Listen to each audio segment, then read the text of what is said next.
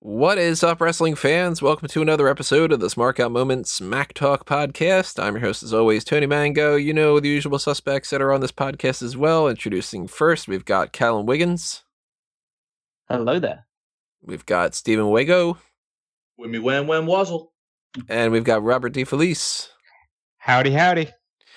Howdy ho, everybody. We've got something that we haven't done in a long time. It's been 5 years since we've done one of these, and we're actually going to do it a little bit differently too. It's going to be a top rope list, which is getting a whole new format, and it's going to be more engaging this way. It's going to make more sense to do it on a podcast this way because it's not just me reading a list, Callum reading a list, like that kind of thing. We're going to kind of incorporate some elements of the Mount Rushmore in with this, have a little bit more of a debate, and try to figure out our own sort of master list, essentially, of what we got going on here. I'll explain all that in a moment. First, I want to set up the premise of what we're doing here, which is going to be based off of NXT TakeOver 30, which is coming up next week.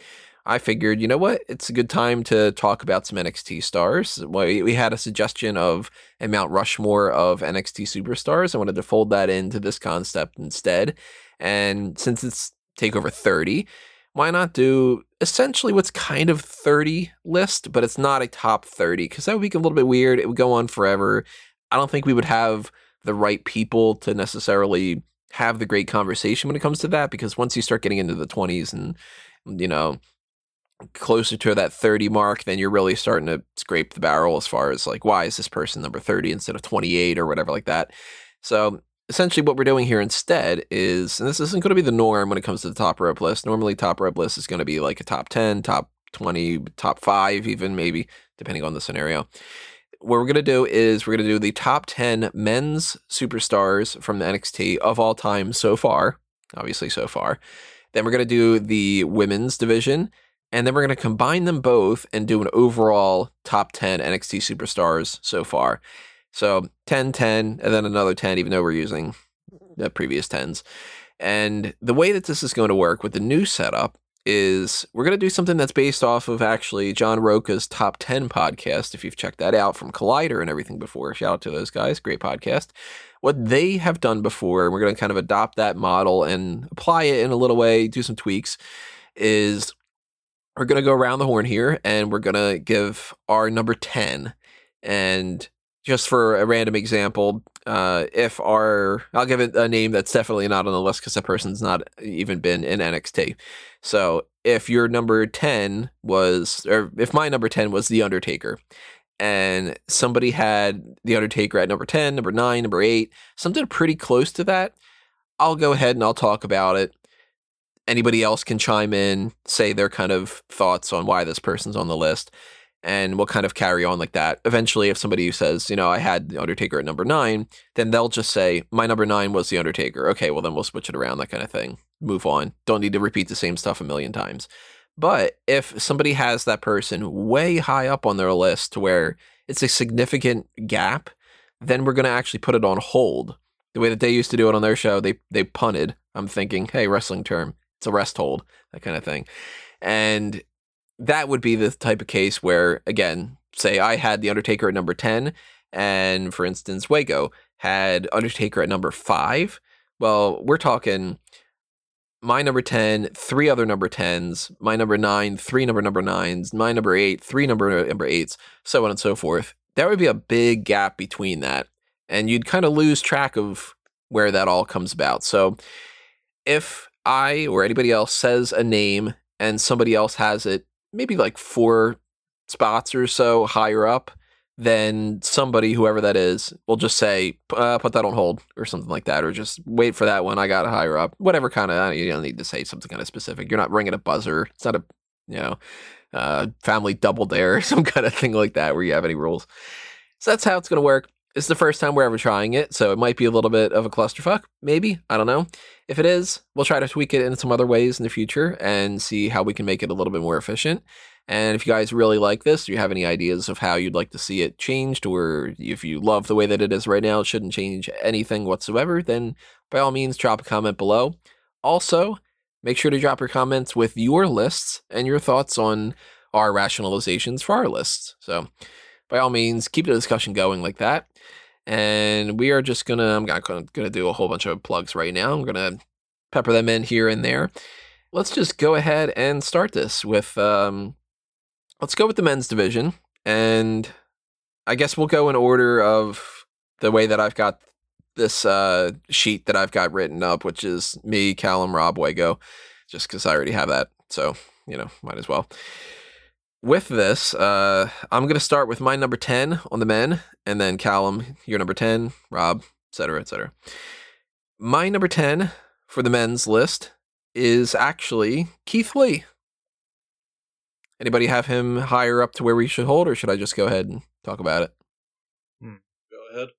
Yeah, go ahead. Go ahead. Alrighty, so I think it's very early to say Keith Lee is the 10th best guy that's ever been in NXT, but at the same time, I've had a list of about 20-something other people that I could have put on the list that might be on other people's, like Enzo and Cass, or Ricochet, or Neville, or whatever. The more I thought about it, the more I was like, you know what? Keith Lee, in this short amount of time frame, has given me more positives that I can say than some of the other people. And I feel like he's already made his mark in a way that's really significant. He's the first double singles champion, which is always weird for me to say. He's the guy right now, one of the best in-ring performers. That's so fun. And I think he's really a representation of not only a big guy, but a guy I could see going to the main roster and being successful, and being really successful in a big fish in a small pond kind of scenario. Huge fan of big Keith Lee.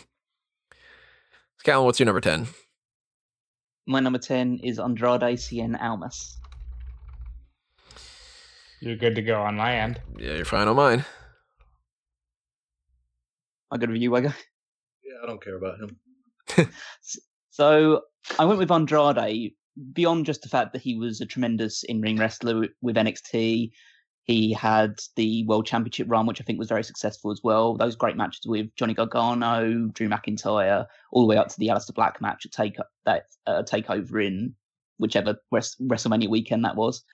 But I really enjoyed the overarching story of Andrade Cien Almas' time in NXT, which is he starts off as this guy in like the suspenders and this weird hat gimmick that isn't getting over at all. He's meant to be like this big baby face from Mexico, and he doesn't get over at all. I think his first match is with Ty Dillinger or something, and everyone's more into Ty Dillinger and the 10 thing rather than Andrade. And so over time, he seems like he's going to be a guy that just falls into the pack. He's just going to be a middle of the road guy. But they give him Zelina Vega. They completely repackage him. They build a story around the fact that he's been washed up and he hasn't made the most of his unbelievable talents. And they turn that into a really, really compelling story where he becomes the guy of the entire promotion for a short period of time. And I think that was a really fun time watching them really see that story develop and see him become a great heel champion. So yeah, that's why I have him as my number 10. My number 10 is Tyler Breeze. Good on my end. Yep, that's fine, man. I have him a couple of spots higher. Oh, all right. Gonna hold on that one then. Yeah, put a hold on that one then. Wego, you're number 10? Well, I already know we're going to put a hold on this one because it's Adam Cole. Yeah, we're Motherfucker. that's on hold. put a bit of a hold on that one. Yeah, So- midgets only get the 10th spot. Back to me then. Maybe this is considered cheating. I don't know. Making my own rules up a little bit. I have the Revival as a package act at number 9. We are holding on that one, my friend. Holding on that one, I got him much higher. Yep. The reason I have it lower is because it's, I wasn't sure if I'd be able to not have to do that, and then you switch it around or whatever. If I didn't even think about adding tag teams. If everybody's in agreement that it makes sense to do that, then we'll keep these. I figured that'd be a good time to address it. I'm adding tag teams and stuff like that. I'm not going with constant. All right. There are certain things that you just have to have as a tag team group. Like Ciampa and Gargano aren't a tag act, even though they've tagged together. They're singles acts, but the Revival's definitely one act you can put together. Right. All right, then Callum, you're number 9? Pete Dunne. I got him as my 8, but I guess we can go ahead. I've got him as my 9th as well, so... I've got him as my 7th, but it's worth talking about him now. Okay, so with Pete Dunne, it all starts with that NXT UK title tournament. And it's obvious from the start that the entire promotion is going to be built around this guy. Because they give him, even though he doesn't win the title in the end, the whole arc of that show is he's the arsehole who's beating people up, he's taking shortcuts. Tyler Bate, the plucky babyface, wins it in the end, but eventually it's going to go around Pete's waist. They have that brilliant match in Chicago, which is still one of my favourite NXT matches of all time. And you're just off to the races from there. He holds the title for well over 500 days. Obviously, that's due to the fact that they can't really get NXT UK off the ground for a while. But I just love his in-ring style. I love his presence in just the shows itself. The fact that he's interweaved between being the biggest star on NXT UK and can just fit in naturally on NXT whenever he's called in to be involved in the Roderick Strong feud or win the tag team titles with Matt Riddle. I just think he's been an overall really consistent performer and will probably even grow on this list, hopefully, in the years to come.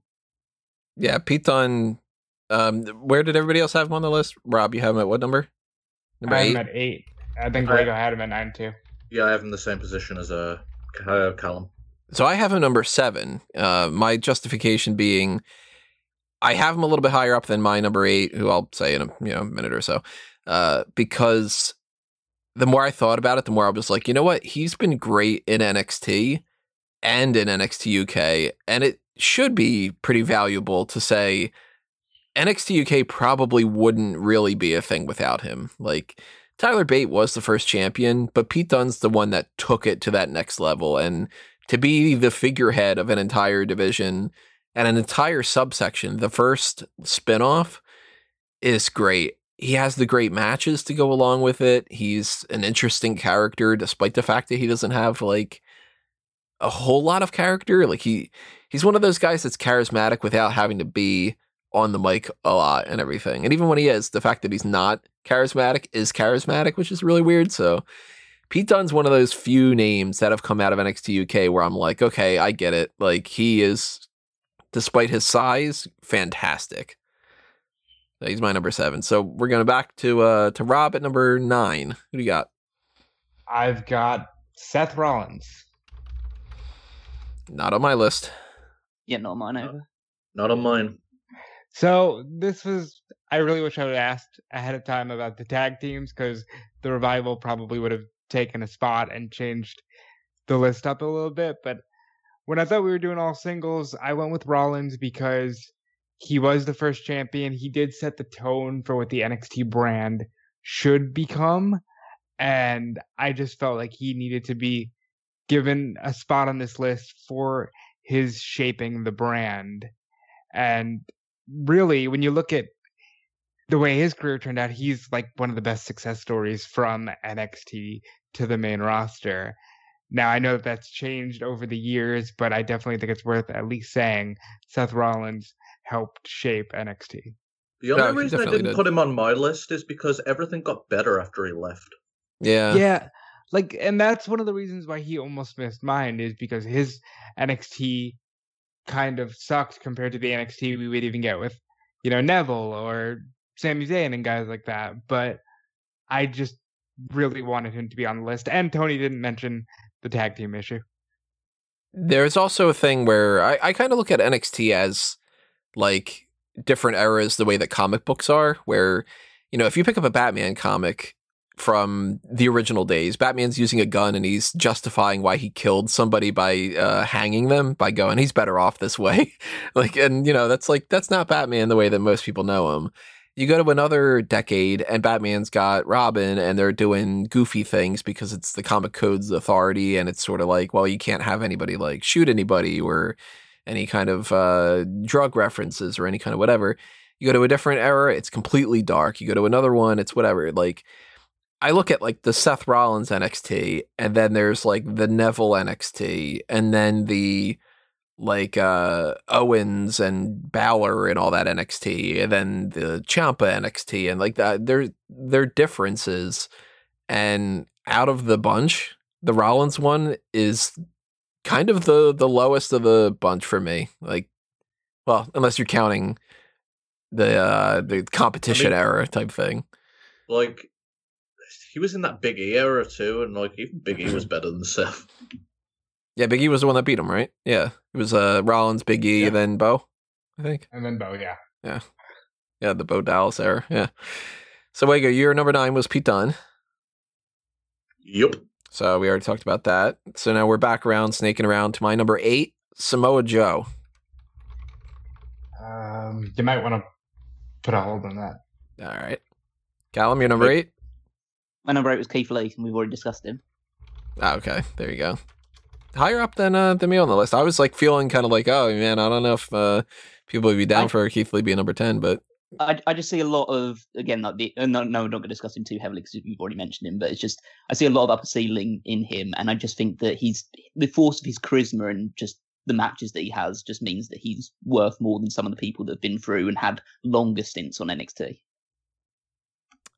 Rob, your 8 was Pete Dunne. Yeah, and I know we already talked about him, but I will say he's the only person on this list that debuted later on and still managed to find a way onto this list. Because I think were the UK guys in after even guys like Adam Cole?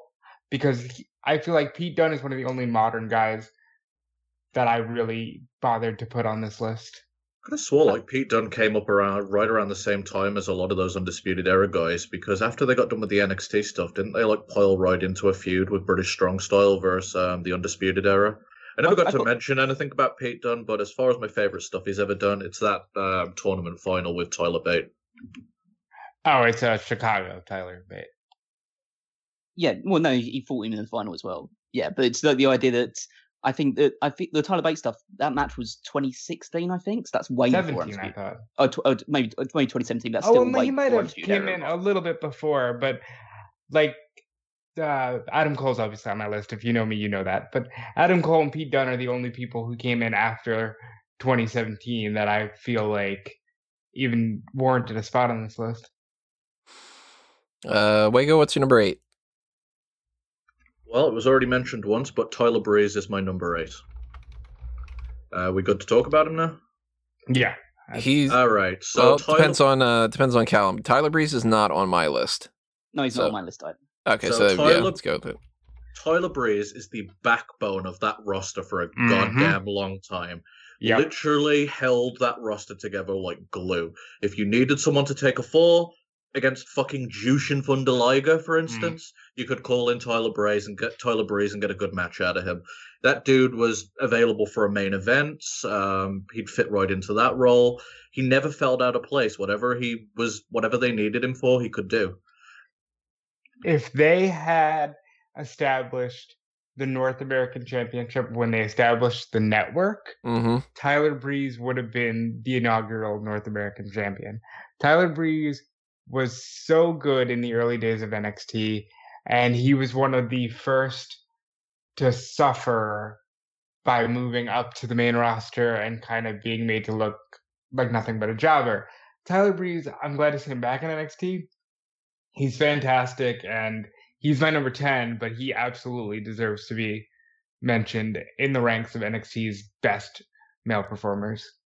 If everybody would have agreed that the Revival is kind of a hokey pick and to stick with singles, Tyler Breeze would have been my replacement. And oddly enough, I would have put him at number 9 instead of bumping Keith Lee up and putting Tyler Breeze at number 10, because then I would have gone with the same justification of Breeze has been there longer. He's been incredibly reliable. He would have definitely won that North American title.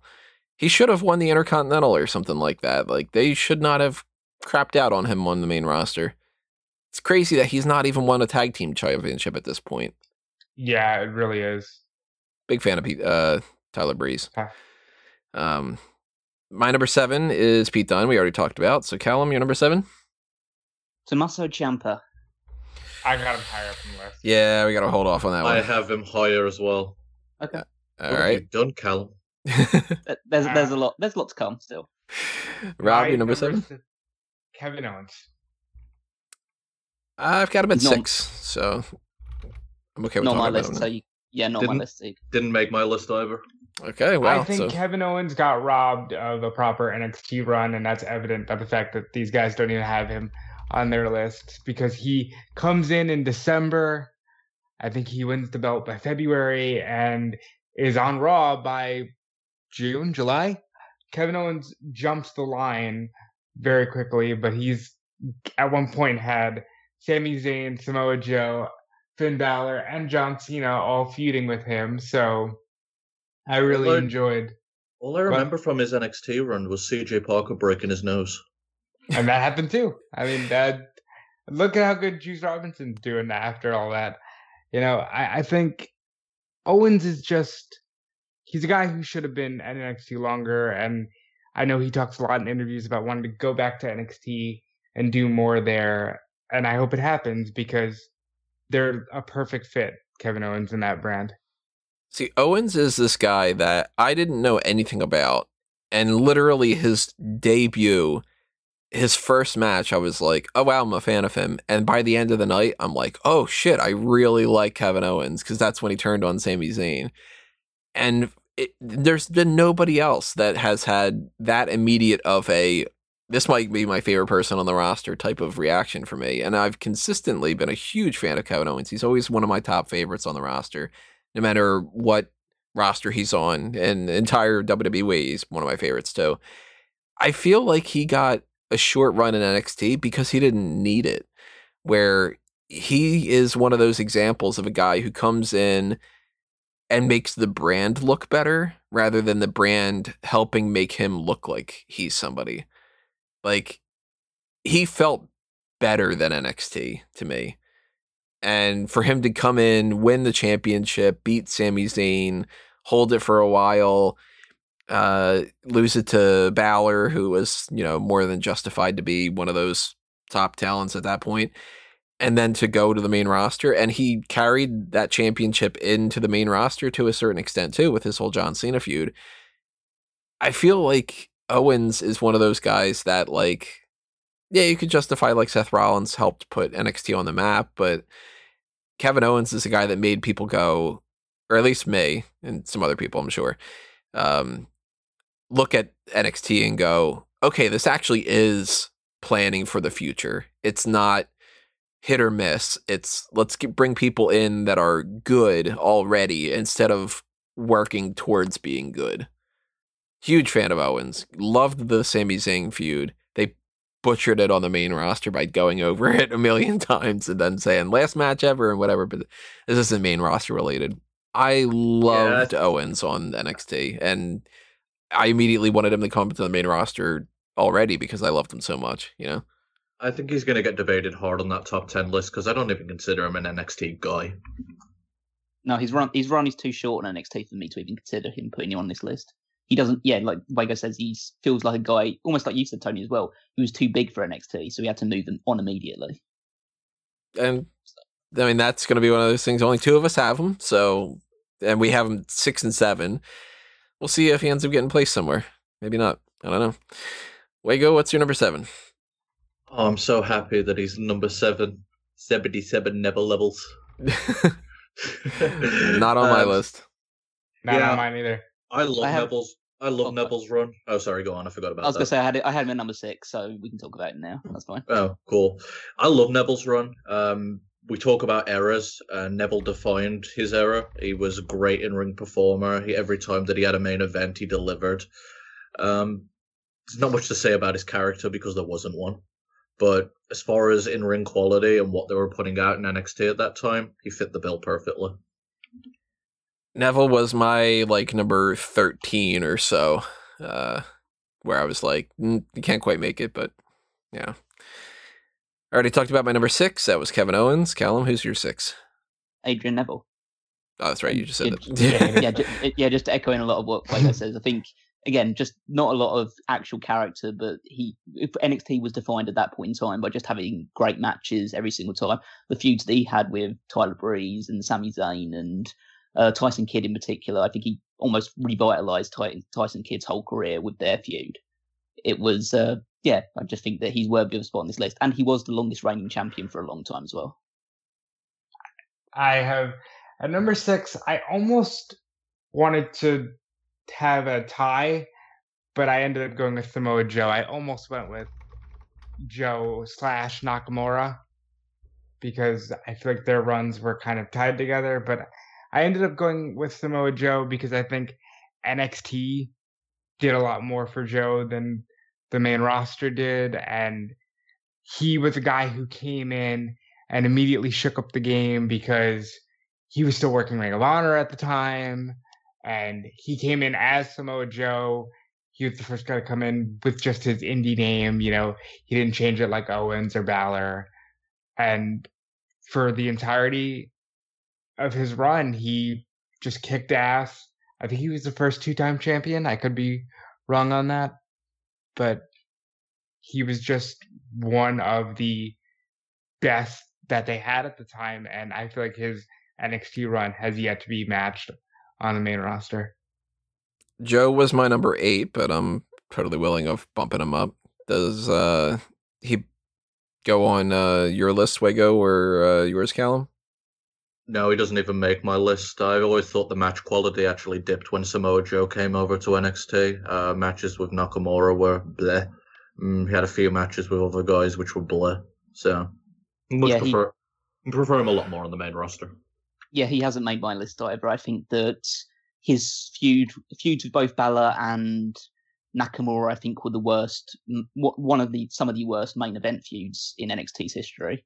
And the only things that I really remember for him on NXT for, in terms of the good side of things, was beating the shit out of Dan Mather and him shouting Regal into a microphone.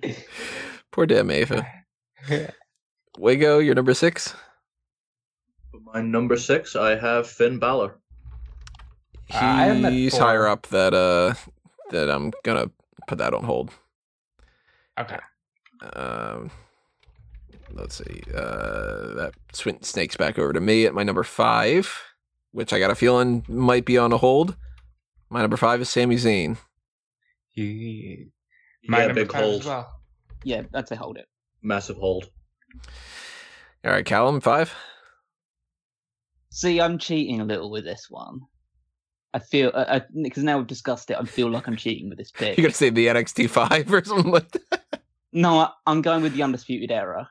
Yeah, that's cheating. Oh, yeah, that's cheating. You can't do that. Like, you can... All right, fine. You can separate Adam Cole and then have the rest of the jabronis, but... I could see Fish and O'Reilly. I could see maybe making a Fish and O'Reilly and Roderick Strong thing, but Cole got to be separate. Well, that's always part of it. That's always part of it. The idea that, like, I wanted to go Undisputed Era, but it was a case of if I separated them out, I almost wanted to put all 4 on the list in some way, because I wanted Cole to be obviously up there. I wanted Kyle O'Reilly and Bobby Fish because they're just a great tag team. I know I actually wanted Roderick Strong there as well, just because his match quality has always been so good. But if I have to go one, it's probably just going to have to be Adam Cole. But he's my number 5 then. And I'm going to put him on hold too. Rob, number 4? Or number 5? Sami Zayn. Hold it. So you and I have, we're getting a lot of kind of comparisons on some of these in the middle range, but we're still on hold with Sammy. Wago, you're 5? Bo fucking Dallas. He does not get the respect he deserves. I was so close to putting him somewhere on this thing, and I feel like now that I'm revising it, I almost feel like he does deserve it. But go ahead and talk about him, Wago, because he deserves a mention. Not on my list. They take this babyface Bo Dallas, they try and get him over, and it just blows up in their fucking face because of how cringy he is. Instead of just putting the brakes on it, they steer into it, make him even creepier, more cringy, to the point where he's baking cookies for the fans to get them to like him. He was probably one of the best characters they've ever had. And he defined a certain era of NXT. And frankly, it was my favorite era of NXT. His work is great. I think it became almost a trend in NXT at that point in time that the person who won the title was a babyface. And during their reign, they would turn heel. That happened with Rollins, that happened with Big E, that happened with Bo Dallas, that pretty much happened with Neville as well. So it almost became like the in thing of NXT, like, hey, we got this new guy, this fresh new babyface that everyone loves. And as soon as they win it, hey, they hate him again. So let's switch up and go with it. But Bo was definitely like the prime example of this. Bo Dallas is great. He would have made mine, and it's like these guys said, he does not get the respect he deserves. But I always thought Bo Dallas was a good glimpse at what they would have done had they just steered into the skid with Cena and just had Cena like, no, you love me. And I always enjoyed Bo Dallas's character work. What NXT represented back then was a lot more, I don't know, it felt like the brand was just a different type of brand. It was a completely different show. And I just loved that era of NXT, watching young talent actually, with them having less talent to work with and having to make the most out of the young talent they had. And Bo was just a prime example of what they can actually do when they really have to work hard to do something. My number 4 is Bull Dempsey. No, I'm kidding. It's Tommaso Ciampa. That was a heart attack for a second. I legit tried to think who Bull Dempsey was. I couldn't remember. God damn. No, it's Tommaso Ciampa, which we might have to put on hold still. I don't know. What do you think? He's my number 3. I think you're good to go. He's at my number 3 as well. Yeah, let's put on hold a little bit longer. Why not? Callum, your number 4? Finn Balor. He's my number 3. Anybody have him at 2 or 1? Anybody else got a raise you?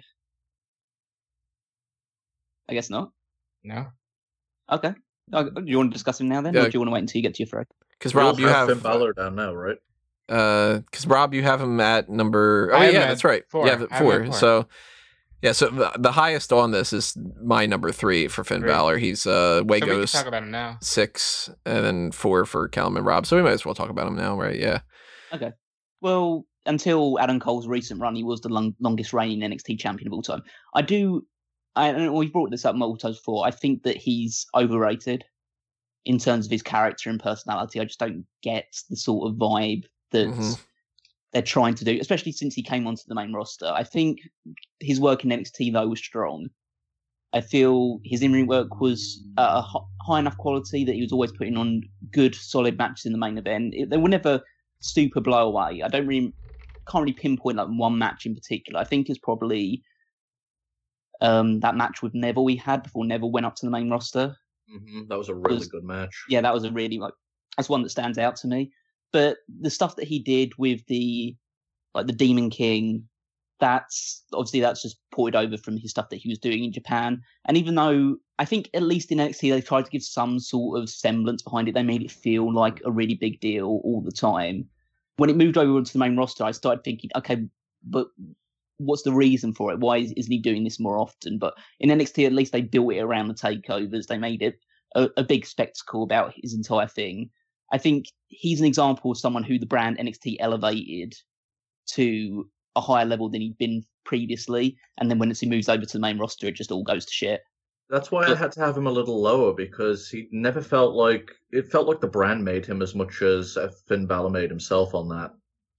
Oh yeah, I agree with that side of things, but that's almost why I wanted to boost him up higher, is because he actually benefited from being on this brand. Like, this is somebody who the brand elevated to being, okay, you are a main event level talent. You could be our champion and you can be the face of our company for several months, if not close to a year.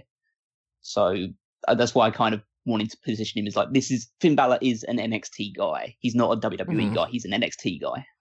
I gotta say though, his face paint stops being as impressive when he has to fight giant people on the main roster. I would agree with what Callum said, and also the growth of the NXT brand during the time that he was champion. That's when they started touring more and doing more stuff outside of Full Sail in Florida, and I think Finn Balor was a big part of that. And his work on NXT was so solid that he went right to the main roster and won the Universal title. And because he got injured, I think everything falls to shit. But Finn Balor was made through NXT, and in the process, I think helped grow NXT on a global scale.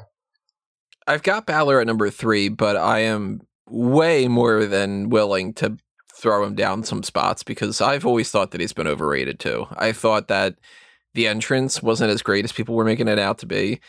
I thought that the face paint type stuff was sort of like, all right, now I've seen it once or twice or 5 times or 10 times. It's not anything special anymore. He's basically doing the exact same thing that he's done. If he didn't, it's just that instead of having a leather coat that he opens up, he's, kind of slinking his way to the ring. But once the bell rings, he's exactly the same character. He doesn't switch anything up. He's not like the way that The Undertaker is when he's, American Badass and he's wrestling a different style than when he was The Undertaker with the Dead Man gimmick or something. Or, a Papa Shango versus the Supreme Fighting Machine, Kama. Like, they're completely different. And Balor was one of those guys that he could always have a really good match, but I felt like people went crazy over him and talked about him being like the next big thing in WWE. And to me, his highlights were in NXT. Once he came to the main roster, he felt like an Intercontinental champion, not a world champion. Now he's back in NXT. Even now on NXT, he feels kind of forgettable compared to everyone else. Yeah, he came back as this like big savior that's going to be, the big main name that's going to help run this whole thing. And maybe it's partially because of COVID stuff. I don't know. But the time frame that he was in there before COVID even, he wasn't really doing anything. Like, he was kind of bouncing around between different feuds. He didn't stick with anything, and he didn't feel like he was that much bigger of a deal. So I have him at my number 3, but when it comes to the debate side of this thing, I'm fine moving him down to number 6, number 7, something like that, and bumping some other people up. Especially like a Ciampa. Like, I have Ciampa number 4. I probably should put him up higher because I would gladly take any Ciampa match that we've gotten over the past 3 years than a regular Balor match at this point. Anyway, Wego, you number 4? All right, so for my number 4, I have The Revival. So I don't know where everyone else has placed them. Put it on hold. Nice. On hold even still, yeah, okay. They were my number 9, but... I'm so sad I didn't know that I could put them on the list. Well, Balor was my number 3. Callum, here's your 3. Here's your bronze medal. Johnny Gargano. Hold. Okay. Well, he's my 2, but my number 3 is Tommaso Ciampa. So that's unless Wego's got him at number 1. I have Ciampa at number 3. So you both have him at number 3. So let's talk about Ciampa then. Yeah, he was my number 4, and he was Callum's number 7. Yep. Ciampa's great. He's fantastic, and I found an old post of mine that said, I really like Gargano and the Revival are amazing, but I'm not sold on Ciampa. And this is like back when they were just DIY and they were thrown together in the tag tournament for no other reason other than, hey, here's 2 indie guys that you might know. And Ciampa became like the dominant heel of NXT. And whether it's been played to death or not, and I think it has, Gargano and Ciampa carried NXT for almost 3 years, and their story is just great. Ciampa looks like a measuring stick when he's in NXT, and I just think he's fantastic. Well, sometimes he indulges in the high spot wrestling. As far as Ciampa's character work goes, it's actually on point. I just like the whole package. He's delivered time and again. I think the matches DIY versus The Revival were fantastic. Mm-hmm. There's a lot of good shit to like from Ciampa. If he were younger and knew what he knows now, he wouldn't even really need to change all that much other than, I'm sure that they would prefer if he was a little bit taller and a little bit bulkier and like all the other kind of things to go along with that. But like, Ciampa is one of those guys that I feel if he doesn't get a world championship, it's going to be a shame. Because, man, he is good. And he's got character down. He's got the ability to have great matches with pretty much anybody. I mean, he's not my absolute favorite in the ring compared to some of the other people. And I feel like some other people are a little bit more trustworthy, especially with the injuries and stuff. But he is a main roster talent in an NXT package. And maybe if he went up to the main roster, they'd screw him up like they did a lot of other people. But I would hope that he would be... like this Randy Orton feud that they had teased a little bit, I would love to see that. Ciampa's so good. I know he had said that he doesn't want to do a main roster run, but that was a lot of that because of the travel, and I wish they would have taken advantage of the COVID era and just had him interact with Raw and SmackDown guys because they're all based in Florida right now anyway. Because he's so good and he deserves to get in there with Randy Orton and guys like that before he retires. It's a shame that they didn't just say brand split suspended during COVID. Let's just have fun. Like, that should have been great. NXT is not even that different from the main roster anymore. It got to a point where the products felt different, so him going to another place isn't going to affect him all that much. We talk about guys getting called up and ruined, but they've got the same opportunities now. It just depends on if WWE values that person. Because somebody like a Kevin Owens, he's done well. But you take like a Tyler Breeze, and they clearly didn't see him as being anything other than a mid-carder. So you put him with the bigger names on Raw and SmackDown, and suddenly he sucks, you know? So if you would to put like a Ciampa on Raw and make it to where the most that he can do is beat somebody up on main event, then it's not worth it. But he's my number 4. They get rid of the porn music. Take him to Raw Underground. He'd fit there. I'm willing to move him up for sure. But my number 2 is Wago's number 10, Adam Cole. He's my number 1, but I don't see a reason we can't talk about that right now. And Callum has him at number 5, so let's talk about him right now. Why not? Cole is, they said it all the best. If he were a little bit taller, he'd be Universal Champion. Cole's got great mic skills. He's the head of the Undisputed Era, which is easily the best faction that NXT has seen. Arguably the best faction that's been in WWE over the past few years. I mean, the Shield and the New Day are really the only ones that can give it a run for its money. They're holding this division together. He's been the longest running champion. He can have a great match with people bigger than him and people that are the same size as he is. I don't even like his finisher, and yet the end of every single one of these matches still ends up being something kind of fun. Huge fan of Adam Cole, and if without him, the Undisputed Era is just Fish and O'Reilly in a tag team, and Strong doesn't even get in the mix. I think Adam Cole, it's been said to death at this point, but if he was just a little bit taller, he would be main eventing SummerSlam this month. Like, he is that good. When you have Shawn Michaels and Triple H telling you and telling the world, this guy is our Iron Man, he can do whatever we need, there's no higher praise. And the Undisputed Era, every time we think they're done and it's time for them to get called up, they stick around and they continue to be part of the glue that holds NXT together. And on top of that, longest reigning champion, first North American champion. He's got the accolades. I had to put him at the top of the list. Any other thoughts on Cole? Yeah, I think he's incredibly overrated. He's smaller than Zack Sabre Jr. and has less talent than him too. Look, I'm not going to say the guy doesn't have character. He has it for days, but high spot wrestling is the fucking worst, and he's one of the biggest offenders of making it bleed throughout the entire roster. I can't stand him. He's honestly made the entire brand unwatchable for me. I wouldn't go as far as saying unwatchable, but I do kind of echo similar sentiments to that point. Cole has great personality. He's a great talker. He is great in the ring as well. I don't want to just take that away from him, but his run as the top guy on NXT has coincided with me falling not sort of out of love with NXT, but I definitely don't feel as strongly towards the brand as previously did. And that's a variety of number of factors. The fact that it has gone live, the fact that it does seem to echo a lot of the stuff that you're seeing on the main roster nowadays, the fact that AEW is there and I think provides a much better product than NXT.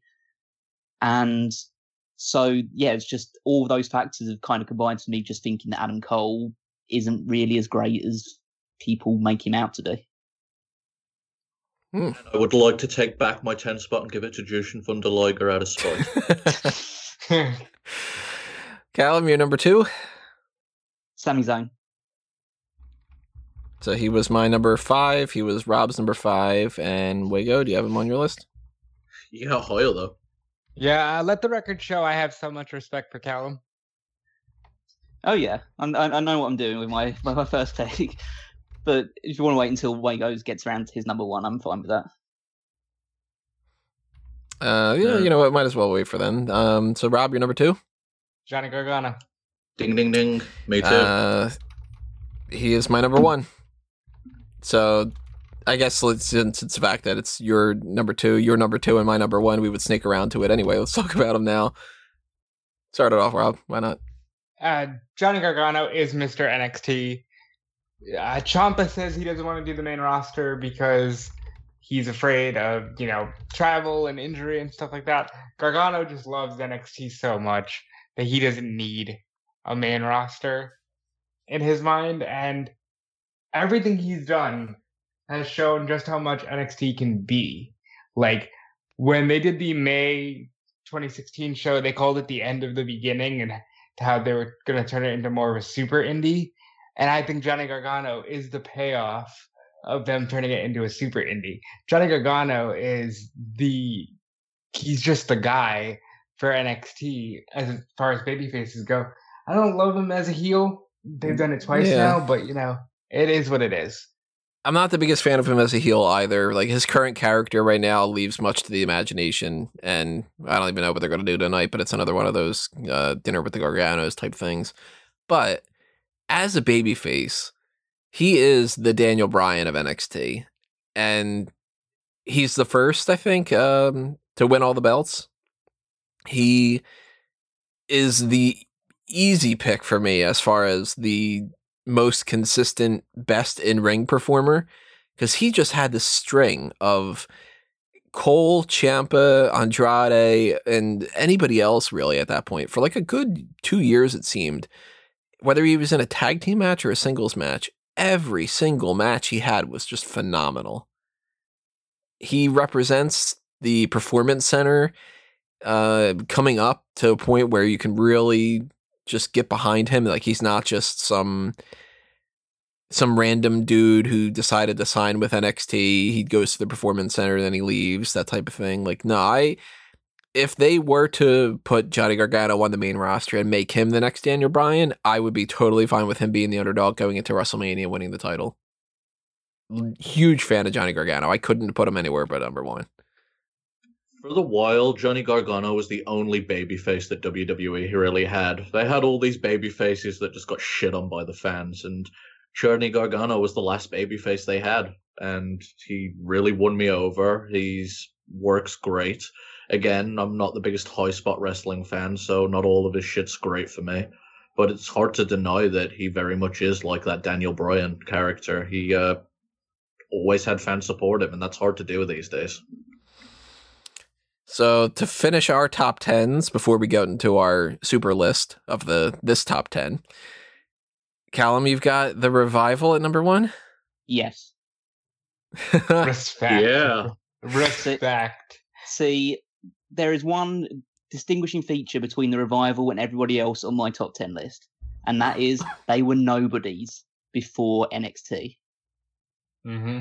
Everyone else had indie backgrounds, and you could say like how far they went in that sort of side of things, but they all had names coming into NXT. They were all people say, "Oh, it's a big deal. Neville's coming into NXT, or Sami Zayn's coming, El Generico's coming into NXT, or Kevin Owens, or like Finn Balor or Prince Devitt is coming in." Like, it's all like, okay, these guys have some sort of track record behind it. These guys were mechanics. That was literally their nickname. Yeah, the mechanics coming into it, losing squash matches to Mojo Rawley and Bull Dempsey as a makeshift tag team. And they just built such a rep based on the fact that they were just the greatest tag team on that brand. And I've always held, like, there's so many great things about NXT, but I've always held the number one best thing about NXT has always been the standard of its tag team wrestling, and the fact that it restored faith in me in tag team wrestling when WWE had pretty much ground it into the dirt. It's like, this doesn't matter, this is a sideshow, we just do it because it gives the champion someone to beat in 2-on-1 handicap matches. Whereas the Revival were just such a throwback, was such a master craftsman of like tag team wrestling. They just did all the things that you just needed to do to have a great match. Psychology off the charts, when they first won the tag team titles, I was like hesitant because I didn't know who these guys were, but they just built up such a rep through those matches with American Alpha, with DIY, even with stuff they did like AOP and some other teams like the Vaudevillains when they first won it in the first place. They were just, for a good solid year and a half, 2 years, like they were the standard bearers for the tag team division. I think tag team wrestling in NXT, for me, has always been a cut above what they actually do in a single side of things. So that's why I had to put them at number one. If I had known that I could do the Revival, they probably would have been number 3 or 4 for me. They're the best tag team. Like Count said, restored faith in tag team wrestling. They are the most pure wrestlers you can get, and I love watching them in AEW just shitting on the fact that nobody else cares about the rules of tag team wrestling or anything regarding it, because they're just old school guys, and I love them. Remember when Scott Dawson had a... Go ahead. I'd go ahead and say that they're the best tag team WWE's come out with in the last 10 years. Easily. 20. Do you remember when Scott Dawson was paired with Alexa Bliss as just, aren't these people Southern and quirky? Oh, yeah. What was that other stable? There was because they were the Mechanics, and then there was something called Shoot Nation. Who was in that? I forget. That was Andre Dawkins and Ty Dillinger, I think, was Shoot Nation. Really? I knew Dawkins because he does have that shoot background, but that's surprising. Or was it was it the Madman, whatever his name is now? Sawyer Fulton. Yeah, I think it might have been Fulton and Dawkins. Shoot Nation. Weird. It's just the fact that I think that the reason why I put it was like just repeating the fact that just they're an NXT product. They weren't somebody who'd already built up a rep on another circuit. Like they're embody NXT, because out of the list of all the people we really mentioned, they're kind of the only ones that they've actually developed. The rest of them were already ready-made. They could have gone straight to the main roster in another era.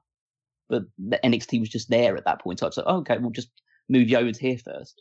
I'd argue that Gargano and Ciampa couldn't. I don't think that they were big enough names. Maybe not. You just don't pay enough attention to indie wrestling. Yeah, that could be true too. I think Gargano's closer to that side of things because he was only wrestling for... He wrestled for like PWG and like Evolve and things like that. But Ciampa had quite a bit of a reputation on ring. Yeah, and ROH. Yeah. Yeah, I guess I just didn't know. I mean, I had heard like El Generico, I had heard of Devitt, I heard of Cole, like they're definitely a step down, but they were prominent. Yeah, but nobody had ever heard of Scott Dawson and Dash Wilder. Yeah, they got Cash Wheeler and Dax Harwood. What kind of names? I kind of miss that era of NXT though. Let's take the nobodies, like the Blake and Murphys of the world, and let's make them worth watching. So just before we do our list out of the NXT men, I'm just going to very, very, very quickly, because this is actually longer than I thought that we were going to go. I had some other people that I was like debating about. Like I thought about putting Neville on there. I thought about Tyler Breeze. Thought about American Alpha, actually. Cesaro, Tyson Kidd, Tyler Bate, Roderick Strong, Ricochet, Matt Riddle, Enzo and Cass, AOP, Andrade, Aleister Black. I had a lot of people that were on there. Shinsuke Nakamura. But to me, it looks like we have a lot of the same people. There's pretty much, out of our possible 40 options. You're missing some. You're missing an important discussion on one of them.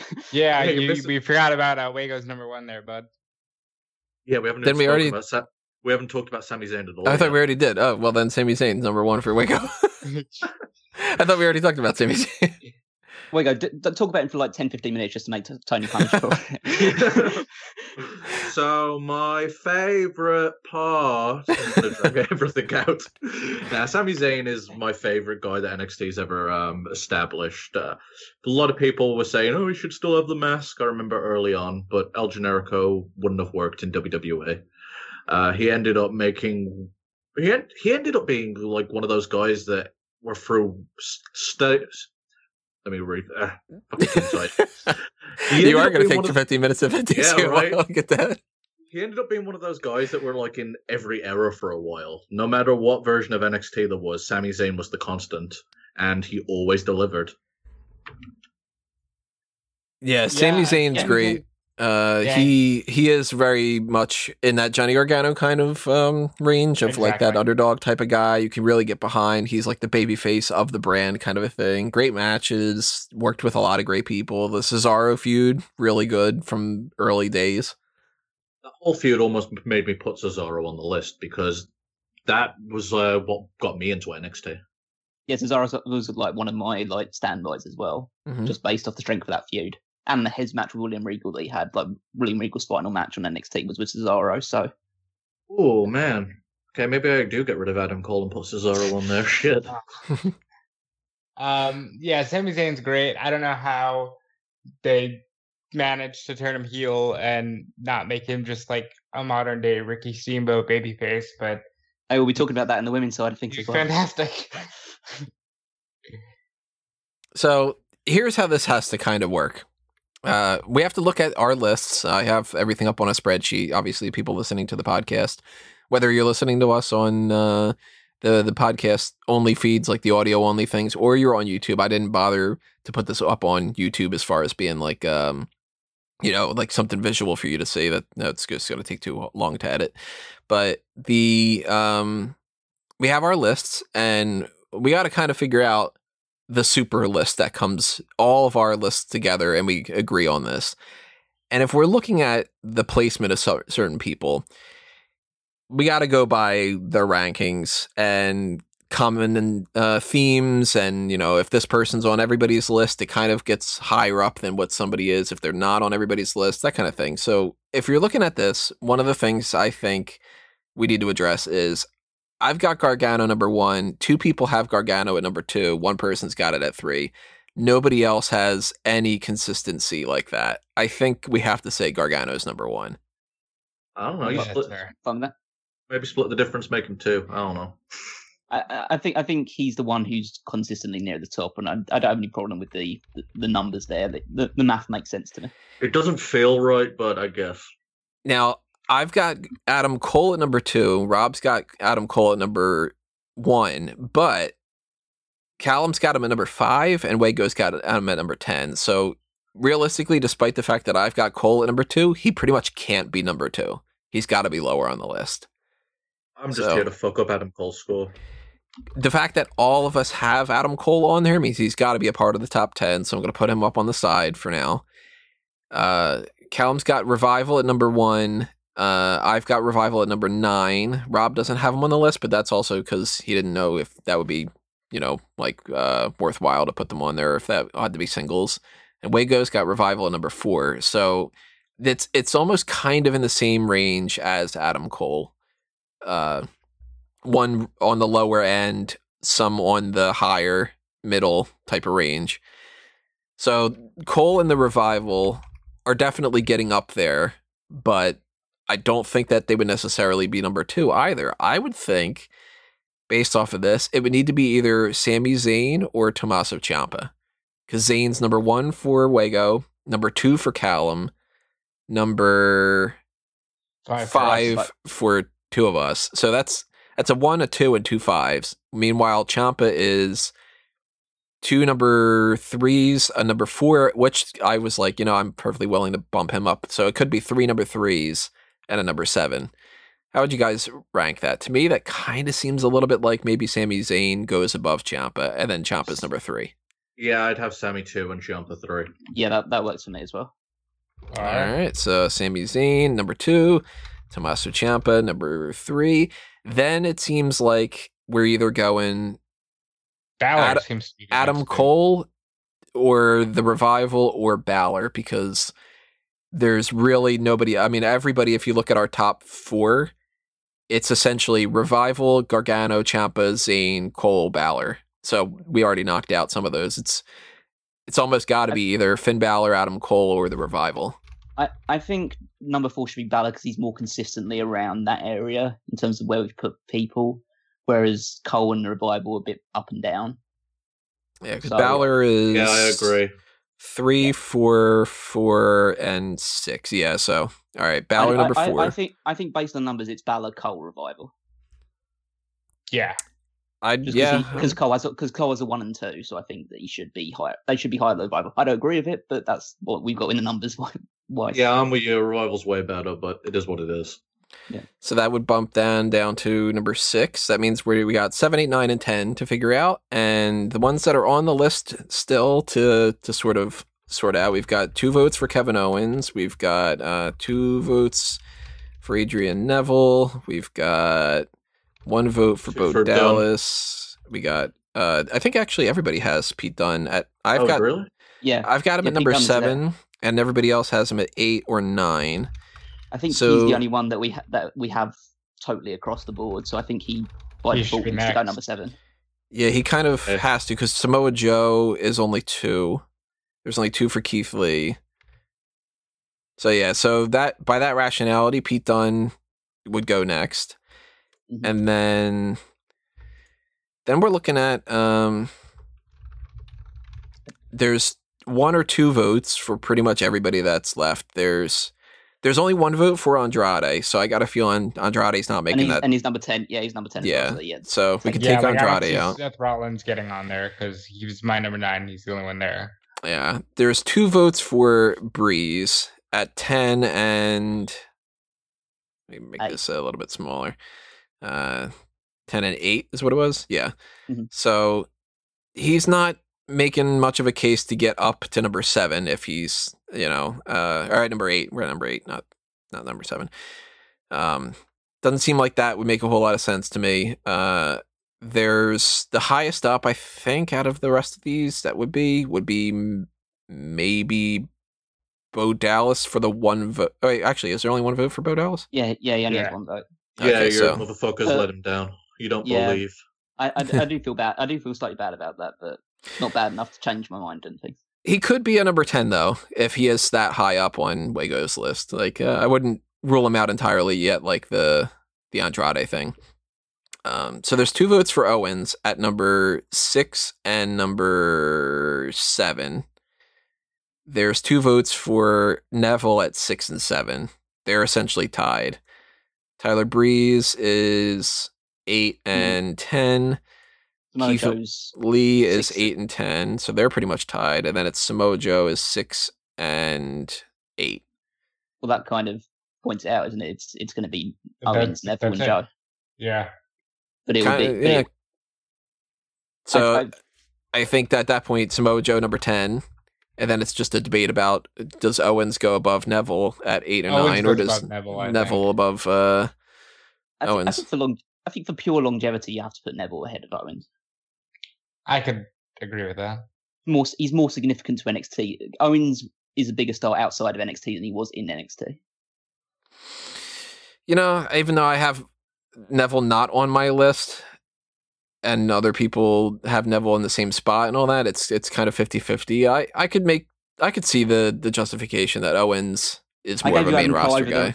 I gave you Adam Cole over the Revival. You can give me Neville over. That's true. All right. Besides which, most of Owens' NXT title work was on the fucking main roster. Yeah. Yeah, that's true. It is part of that. So that would mean our super list of the NXT roster so far is number 10, Samoa Joe, number 9, Kevin Owens, number 8, Adrian Neville, number 7, Pete Dunne, number 6, The Revival, number 5, Adam Cole, number 4, Finn Balor, number 3, Tommaso Ciampa, number 2, Sami Zayn, and number 1, Johnny Gargano. That's a hell of a list. I think that's a great list. Agreed on more stuff than I thought we would. Yeah, I feel like that's a good encapsulation of the best of NXT so far. So that's one of our lists. It went longer than I thought. Can we take a piss break? We are going to take a little bit of a break. We are not going to hear it on the podcast feed. But we will take a momentary break. We're not going to hear Wago pissing on the podcast feed? No, we're not going to pull a Naked Gun here. That's an exclusive for the Patreon. I should do a little plug right now in the meantime for that Patreon, just because we're in the middle of transitioning segments here. So yeah, if you would like to hear Wago P, I guess, I don't know. No, if you want more of these kind of things in the future, we would like to do more of these. But if you're liking I kind of like how this is working so far. But in the future, we're not going to have 3 big lists. If you want us to do like the next top rope list we do, instead of making it like a top 10, maybe we do a full on top 25 and it gets to the point where the rest of like the full episodes on Patreon or something like that. something to think about in the future. But if anything that you know from the Patreon side of things, $1 and up all means a lot. $10 gives you access to the Patreon exclusive Darkcast episodes. There's the Pick Your Poison tier where you can request some kind of a special feature. So if you like these top rope lists and you want us to do more, and you are waiting patiently and you can't be patient anymore and you want us to do that, then take advantage of the Pick Your Poison tier. I will talk more about that in a moment. I'm going to let Wago go take a pee. I'm going to save our recording here to make sure that we don't lose anything like that, and we will be right back in a second. So, welcome back. You probably just heard us say, we'll be back in a second. So, there we go. We're back. Look at that. I didn't lie. Hopefully you're enjoying this. We are continuing on here with the women's section here. Remember, of course, like anything else, drop a comment below and tell us your thoughts on our list, your list as well. Hit that subscribe button on the YouTube channel if you haven't done that already. Ring that little notification bell as well. And hit the like button on the video. Show that you like this, because the more that you like it, the more that we will do certain things like this in the future. I mentioned the Patreon, but I'm going to very quickly throw out a plug there for the Patreon as far as Smart Gut Moment stuff. Is also applicable to Fanboys Anonymous. That is the sister website that deals with geek culture topics. So even though movies are not really a thing anymore, it seems, the way that COVID's going, if I have any ideas about video games, TV shows, comic books, video games, I already said video games, movies, anything like that, you're going to find on fanboysanonymous.com. So if you want more of that, hit up the Patreon for Fanboys Anonymous, do the Pick Your Poison tier, request some kind of a fan tracks audio commentary or something like that, or a podcast about something, or maybe you want Rob and I to do that whole discussion about best Batman villains or something like that. I don't know. Just keep that in mind. Follow the Facebook and Twitter accounts at Smart Out Moment. Just going to blow through these things right here. Why not? And check out the merchandise shops on the TeePublic and Redbubble for Fanboys Anonymous, A Mango Tees, and Smart Out Moment to pick up a t-shirt or some stickers or mugs or phone cases or whatever it is you're interested in. Lots of products, lots of designs that can go on those products. Hopefully you find something and you like it. Just browse the catalogs. Anyway, plugs out of the way. We talked about the men's division for a full hour. You should know how this works by now. We don't need to break that down anymore. Now we're on to the women's division. And I'm going to start with my number 10 here, Toni Storm. You're good on my end. Yeah, not on my list. Good for Wago too? My mute button got stuck, but yeah, I'm good. All right. Toni Storm, I will say, is not the craziest best pick in the world. I am fully willing to not have her on the list when it comes down to the fact that it's only one person. But I kind of figured I didn't feel like there was a strong enough other candidate to put on there. And she was kind of, even though she wasn't the champion for the longest, and now Kaylee Ray is actually going to be the longest, kind of crazy. She is sort of the reason why NXT UK exists for the women's division. And if she would have been on the regular roster, I feel she would have been champion by now. She's great in a lot of ways. Big fan of her. Callum, you're number 10. Well, Tony, I have a question for you. Do you like bubbles? Oh. They're okay, but she's not on my list. Do you like gum as well? Mine either. What kind of gum? If you like this gum joke, by the way, I'm not going to say exactly what all the gum's about, but if you are, there's a t-shirt for it. Go ahead and pick it up. No, Emma's my number 10. Am I good to go? You know what? You know what? I'm going to make her my number 10 too, because it easily replaces the one I had. See, I was torn between choosing either her or Io Shirai, and I actually ended up going with Emma just because of her longevity of NXT.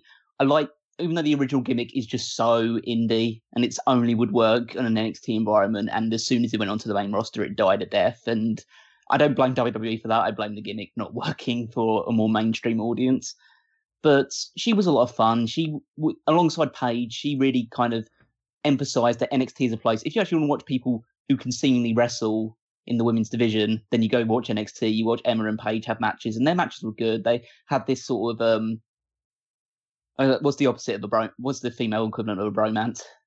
Essentially that sort of thing, where they were kind of friends, but they also were rivals over the championship, and that was good. But I also want to bring up the fact that Emma went back to NXT as a heel, and I think that she did some of her best work there as well. The relationship that she had with Dana Brooke, their partnership, and not going to repeat what Tony said in chat, but we'll move on. But she had that match with Asuka in NXT TakeOver London, and that was the first match where I kind of went, okay, Asuka's going to be something special, and I thought Emma played a really good part in like getting her over originally with that first initial feud. So yeah, I think Emma's worthy of a place on this list for me. She almost made the list for me, but she didn't. Is she on your list at all, Rob? Nope. She just made mine at number 10 because I forgot all about her until Callum mentioned her. Who, by the way, did you have at number 10 that you're bumped off? I just forgot her name already. Shirai, the fucking pirate princess. Kairi?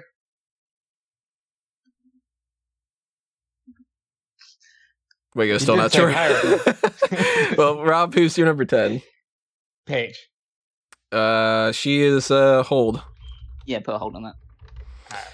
So my number 9 is I'm looking at the Revival. I'm looking at the wrong thing right here. So, my number 9 is Kairi. Well yeah. Is Kairi Sane. Hold. Hold. All right, Callum, number 10 or number 9. I know how to count. Nikki Cross. Not on my list. I think you might be good. I think that she really gravitated towards the NXT fan base. They really seem to just love her so much. She never won the championship, but she got plenty of opportunities. I think the original alignment with Sanity was a lot of fun as well. But I think that she was just a bundle of energy in NXT, and I enjoyed pretty much every segment that she was involved with. So that's just kind of the reason I want to put her in there. There's not the hugest pool to choose from. Again, Shirai's doing great, but I think she's still got a lot of room to grow. I didn't really think too much about putting Ember Moon on this list at the moment, just because even though she should have been a bigger deal, she left me a bit cold in terms of her NXT run. But Nikki was always just a bundle of energy and a lot of fun to watch, so that's why I put her on the list. My number 9 is Becky Lynch. Listen, I don't think we can discount well, hold on. Is that a hold for anybody? She is my number 7, so that's not too far off. You could talk about her now if she's not higher up on anybody else's. Callum? She's not even on my list, so. Well, yeah, she was kind of in that range for me. Becky on your list any higher? Yeah, she's higher up. All right, so we'll put Becky on hold at least for now. Wago, who's your number 9? All right, for my number 9, I've got Paige. She'd be higher if I could chop out her vocal cords. She is still on hold for me. Yep, same. So number 8 for me is Rhea Ripley. The exact same for me. Exact same for me.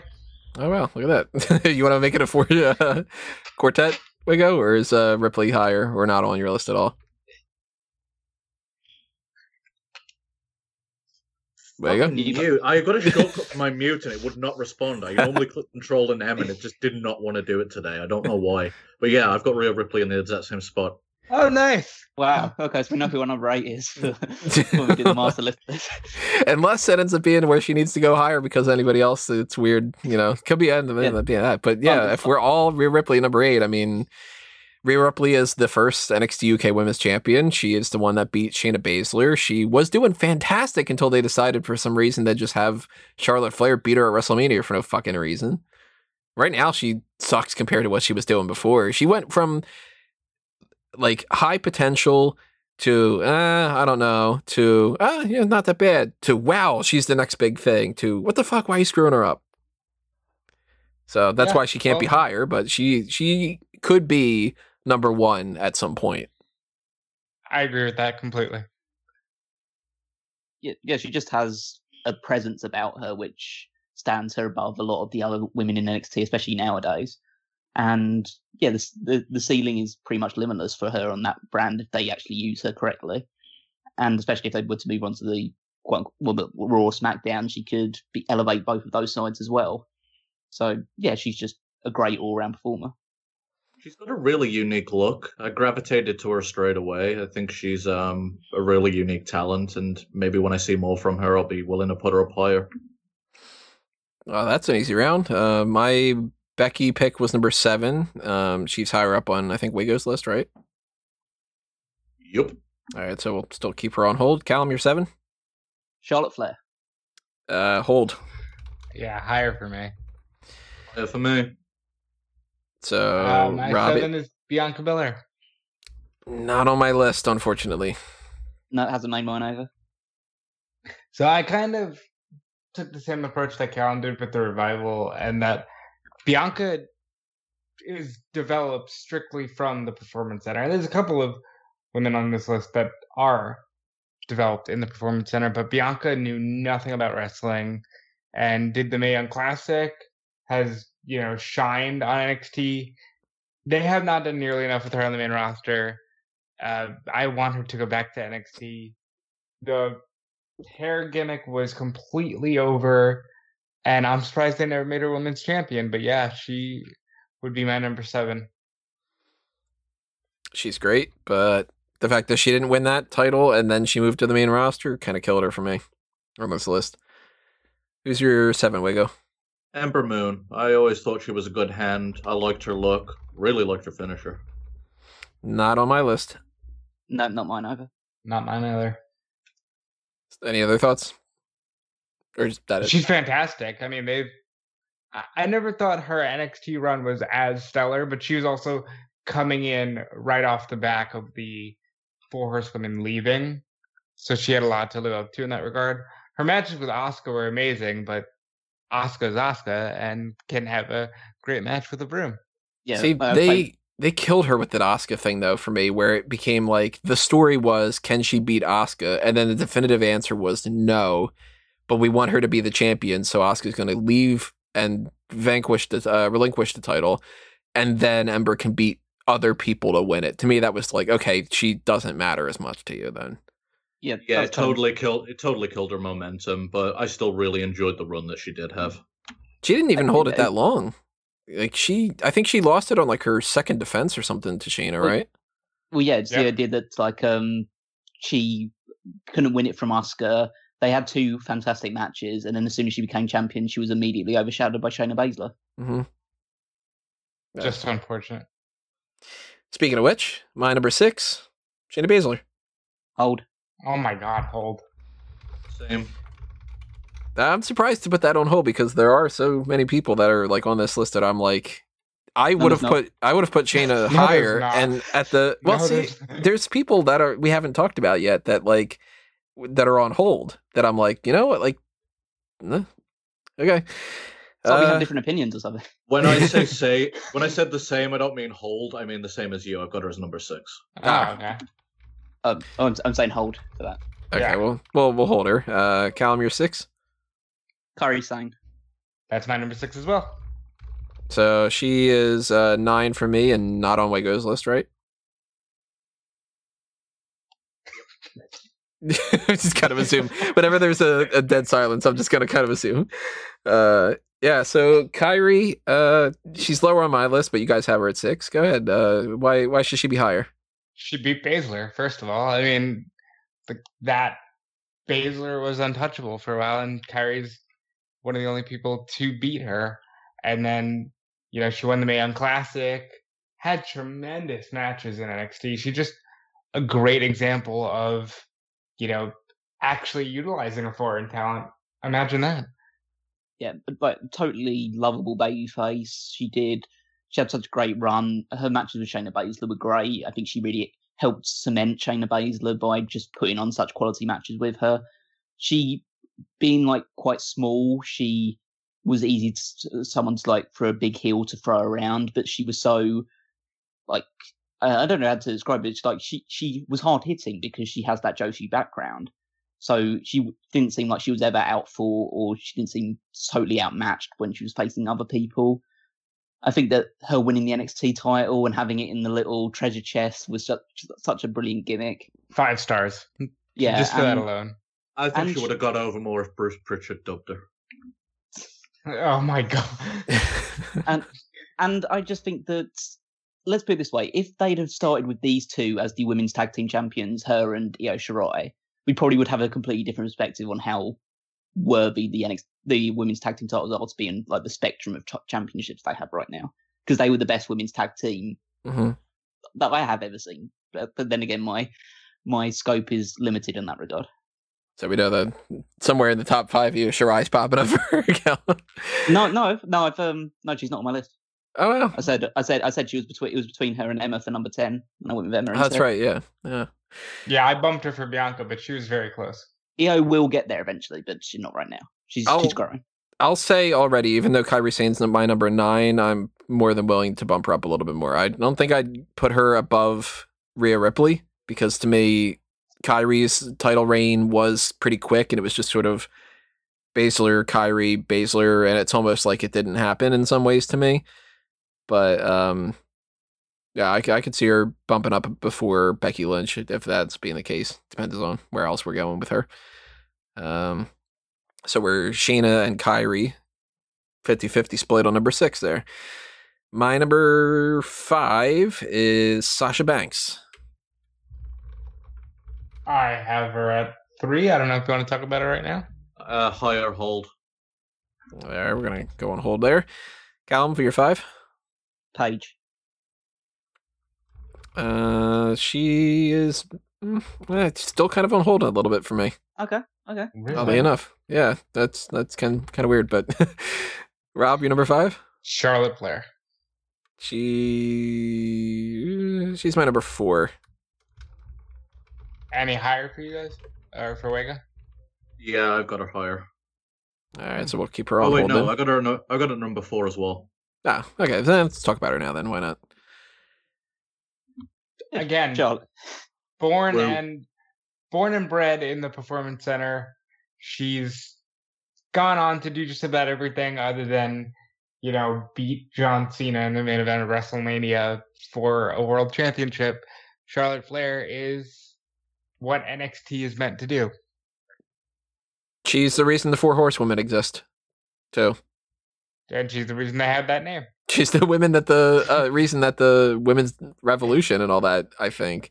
I don't think WWE would have gone through the effort of actually going through that big of a push for this idea without it being Charlotte. I disagree. I think Ronda Rousey's UFC run was going to put us there anyway, but Charlotte Flair was the perfect homegrown talent to spearhead that. Ronda's the reason why they thought that it could work. Charlotte's the reason why they thought that it could work in WWE.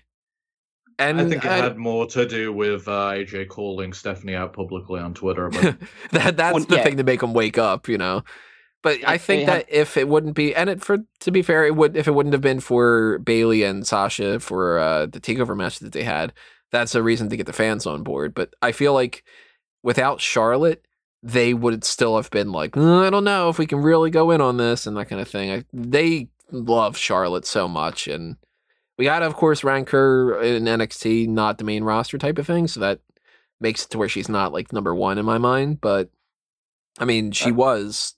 I'd rank her higher if I could fucking stand her, but I can't not admit that she's great. She's very talented in ring. I just don't really like her because she's overdone. And part of the reason why I put her down at number 7 is the fact that her NXT run is completely overshadowed by what she did in the main roster. I don't see her as an NXT, even though she started in NXT, I don't see her as even an NXT grown talent, really. She was just too set for the main roster already.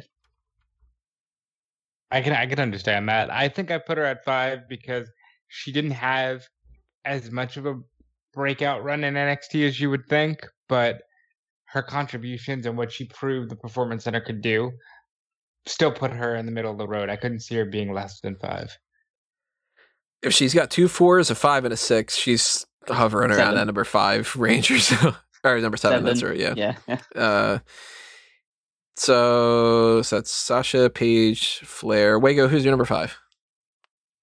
All right, so for my number 5, I have Becky Lynch. Specifically for her little jig that she used to do. That was real fun. So she was 9 for Rob. She was number 7 for me. And is she higher up on yours, Callum? Or no, she's not on. Yeah. So Becky Lynch, another one of those I really almost didn't put her on this list because her NXT run wasn't all that memorable outside of the fact that the Fatal 4-Way match and the singles match with Sasha Banks at NXT TakeOver Unstoppable. And that was the match where I knew they were going to start taking women's wrestling seriously in WWE.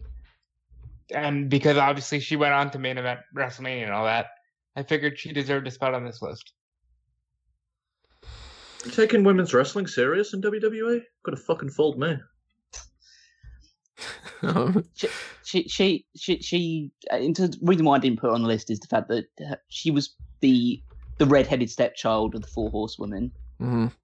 And she didn't do anything of note in NXT besides that one match with Sasha Banks. The rest of it, she was just Sasha Banks' bitch. And that was basically her character until she broke away from that, and then she became Charlotte's bitch. Let me clarify that statement, because that sounds horrible without context. The reason I say I don't think they're taking it seriously is that it felt like it was something they could trot out for woke points, and now that the buzz over it's gone, doesn't really feel like the women are as important as they were. Becky's not higher up on my list because she never won that title. If she would have done that, I'd have bumped her a little bit higher, but I'm already thinking that she might be closer to that 8, 9, 10 range or so on this list. But my number 4 is Charlotte Flair. Talking about her. Yeah, I mean, do you want to add anything? We already talked about her, so that goes to Callum at your number 4. Sasha Banks. So she was my number 5. She's Rob's number 3. So we still higher enough for put her on hold when it comes to Wago. Rob, your number 3 or 4? Yeah, that's what it is. Yeah, Bayley. Bayley is a hold. Yeah, I want to hold her as well. That sounded bad. Not necessarily. Hugger, so, she's a hugger. Yeah, exactly. Yeah. That's how I took it. That's why I said all instead of like, oh, hey there. Like, you know. So Wago's got Charlotte Flair number 4. Back around here. Number 3 for me is Paige. Now this is way higher up than I thought that I would put her. It's higher up than everybody else has.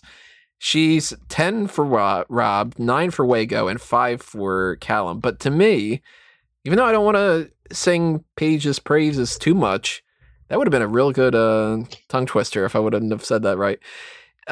She really was the first woman that changed the idea of what that whole thing was about when it comes to NXT. She put on better matches than what we had with most other people. She was easily better than Emma in the ring. She didn't last the longest, where somebody like Sasha or a Charlotte or whatever did stay in there longer. But, I mean, she kind of put that division on a different level and didn't even lose the championship. She won the Divas Championship on her first night and whatever as the champion and relinquished it. Like, that's pretty strong to go out like that. I think a lot of people owe the NXT women's division to Paige in some ways. Clearly, she's not going to be number 3, but I think that she's more than willing to be higher up than a number 10 or so. I think you watched that movie a little too much and got high on her. The movie was like a C. It wasn't really all that great. Oh, no, you said it was okay. I'm not going to watch it, though. It's okay in the sense that I went into it expecting it to be god-awful garbage. And I was like, not that bad. But no, it's not winning any Oscars or anything. Oh, it's already passed by, but hey, nothing's winning any Oscars. Movies don't exist anymore, so it's just one of those kind of things. But no, I mean, Paige did a great thing in NXT, and on the main roster, she had some decent stuff, and then she kind of got all, horrible career injuries and stuff like that. But the future was never brighter for Paige than when she was the top of NXT. Yeah, I think that all makes pretty much sense to me. I couldn't put her up that high in my mind just because I think other people took the baton from her and ran with it a little bit further. But she's clear that she set the benchmark for the early NXT. Like, this is what the women's roster can do, and we need to build on this platform that you and Emma and a couple of other people were kind of setting for us. And yeah, she went on to. She's one of the first real NXT breakouts to really then hit onto the main roster and immediately make an impact by winning that championship immediately.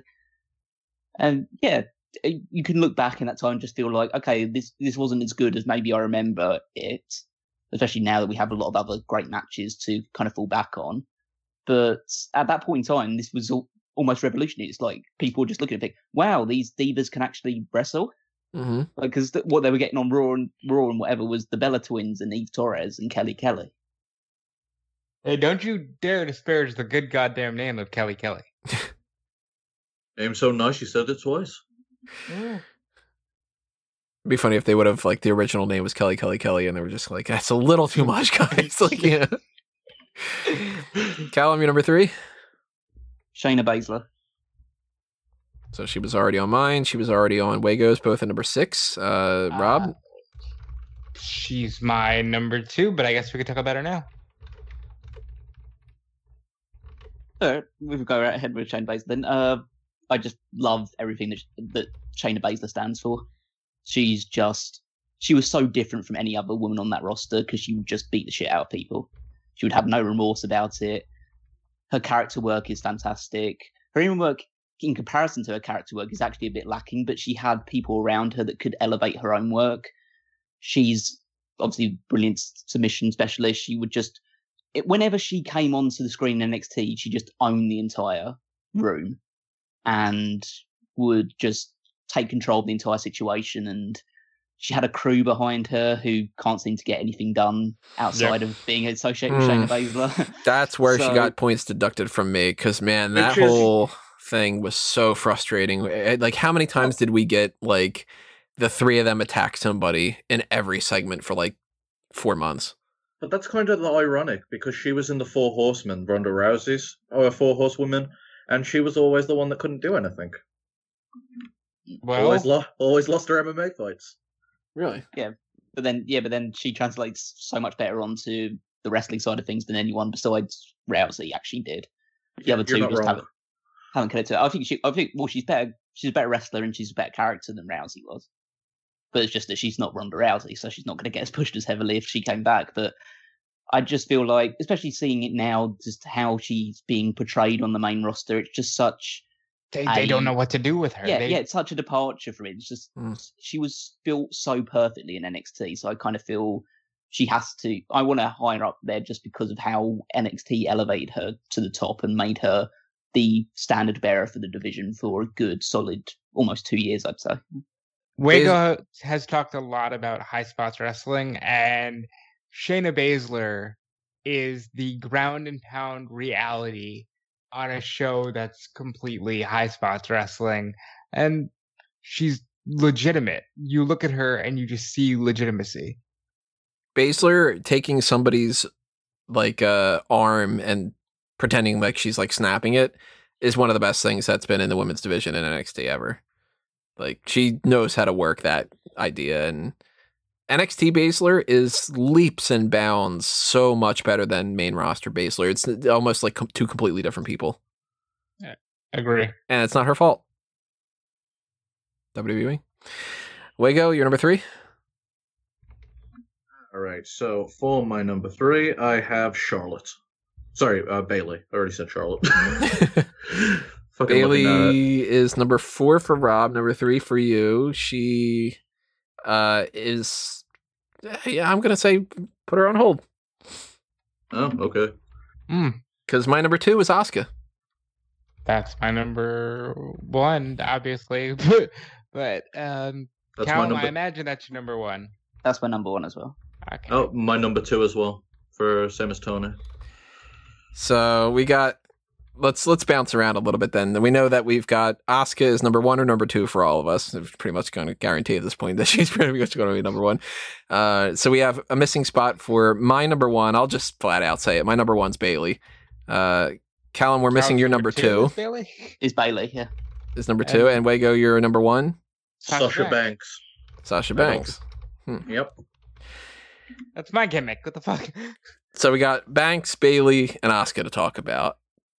I guess we can kind of lump Banks and Bayley together because they really kind of, they kind of depend on each other a little bit. That match at TakeOver was one of those things where that really, I think, won a lot of people over for women's wrestling in general, because that was a phenomenal match.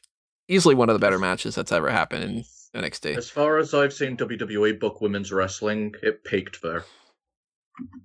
I think it's so WWE different. Acts like it peaked there too when they talk about it. It's such a different thing than what they're doing on this main roster thing. You hear me bitch about it all the time, but man, they keep wanting to go back to this and they keep not doing it. And they know, because the strength of what their NXT feud was, that if they keep going, maybe they're going to feud, wait another year, that people will go. It's at this point, it's been like 2.5 years, literally been like 2.5 years, because they started teasing this before, I think it was the 2018 Royal Rumble. It's just insane. But that's just because of how good that feud was. Because they're in the 4 Horsewomen. Banks is so bitchy. Bayley is so lovable. They've got this rivalry, this almost kind of friendship rivalry thing going on a little bit in some kind of weird ways. They weren't friends, but it was almost like this respect kind of thing. Hence, takeover respect out of all of it. It's hard not to get behind these two. But the reason I have Bayley higher up than Sasha, I've got Sasha at 5 and Bayley at number 1, is I feel like Sasha was the vehicle to get Bayley, as opposed to, like, if they would have gone with Charlotte and Bayley as that story, it could have worked too, but you needed Bayley for it. You know what I mean? Banks and Bayley is a perfect example of, let's not pull the curtain back too much. Let's just have the girls go out there and be characters. Sasha's, the badass who has the money. Bayley is the lovable babyface.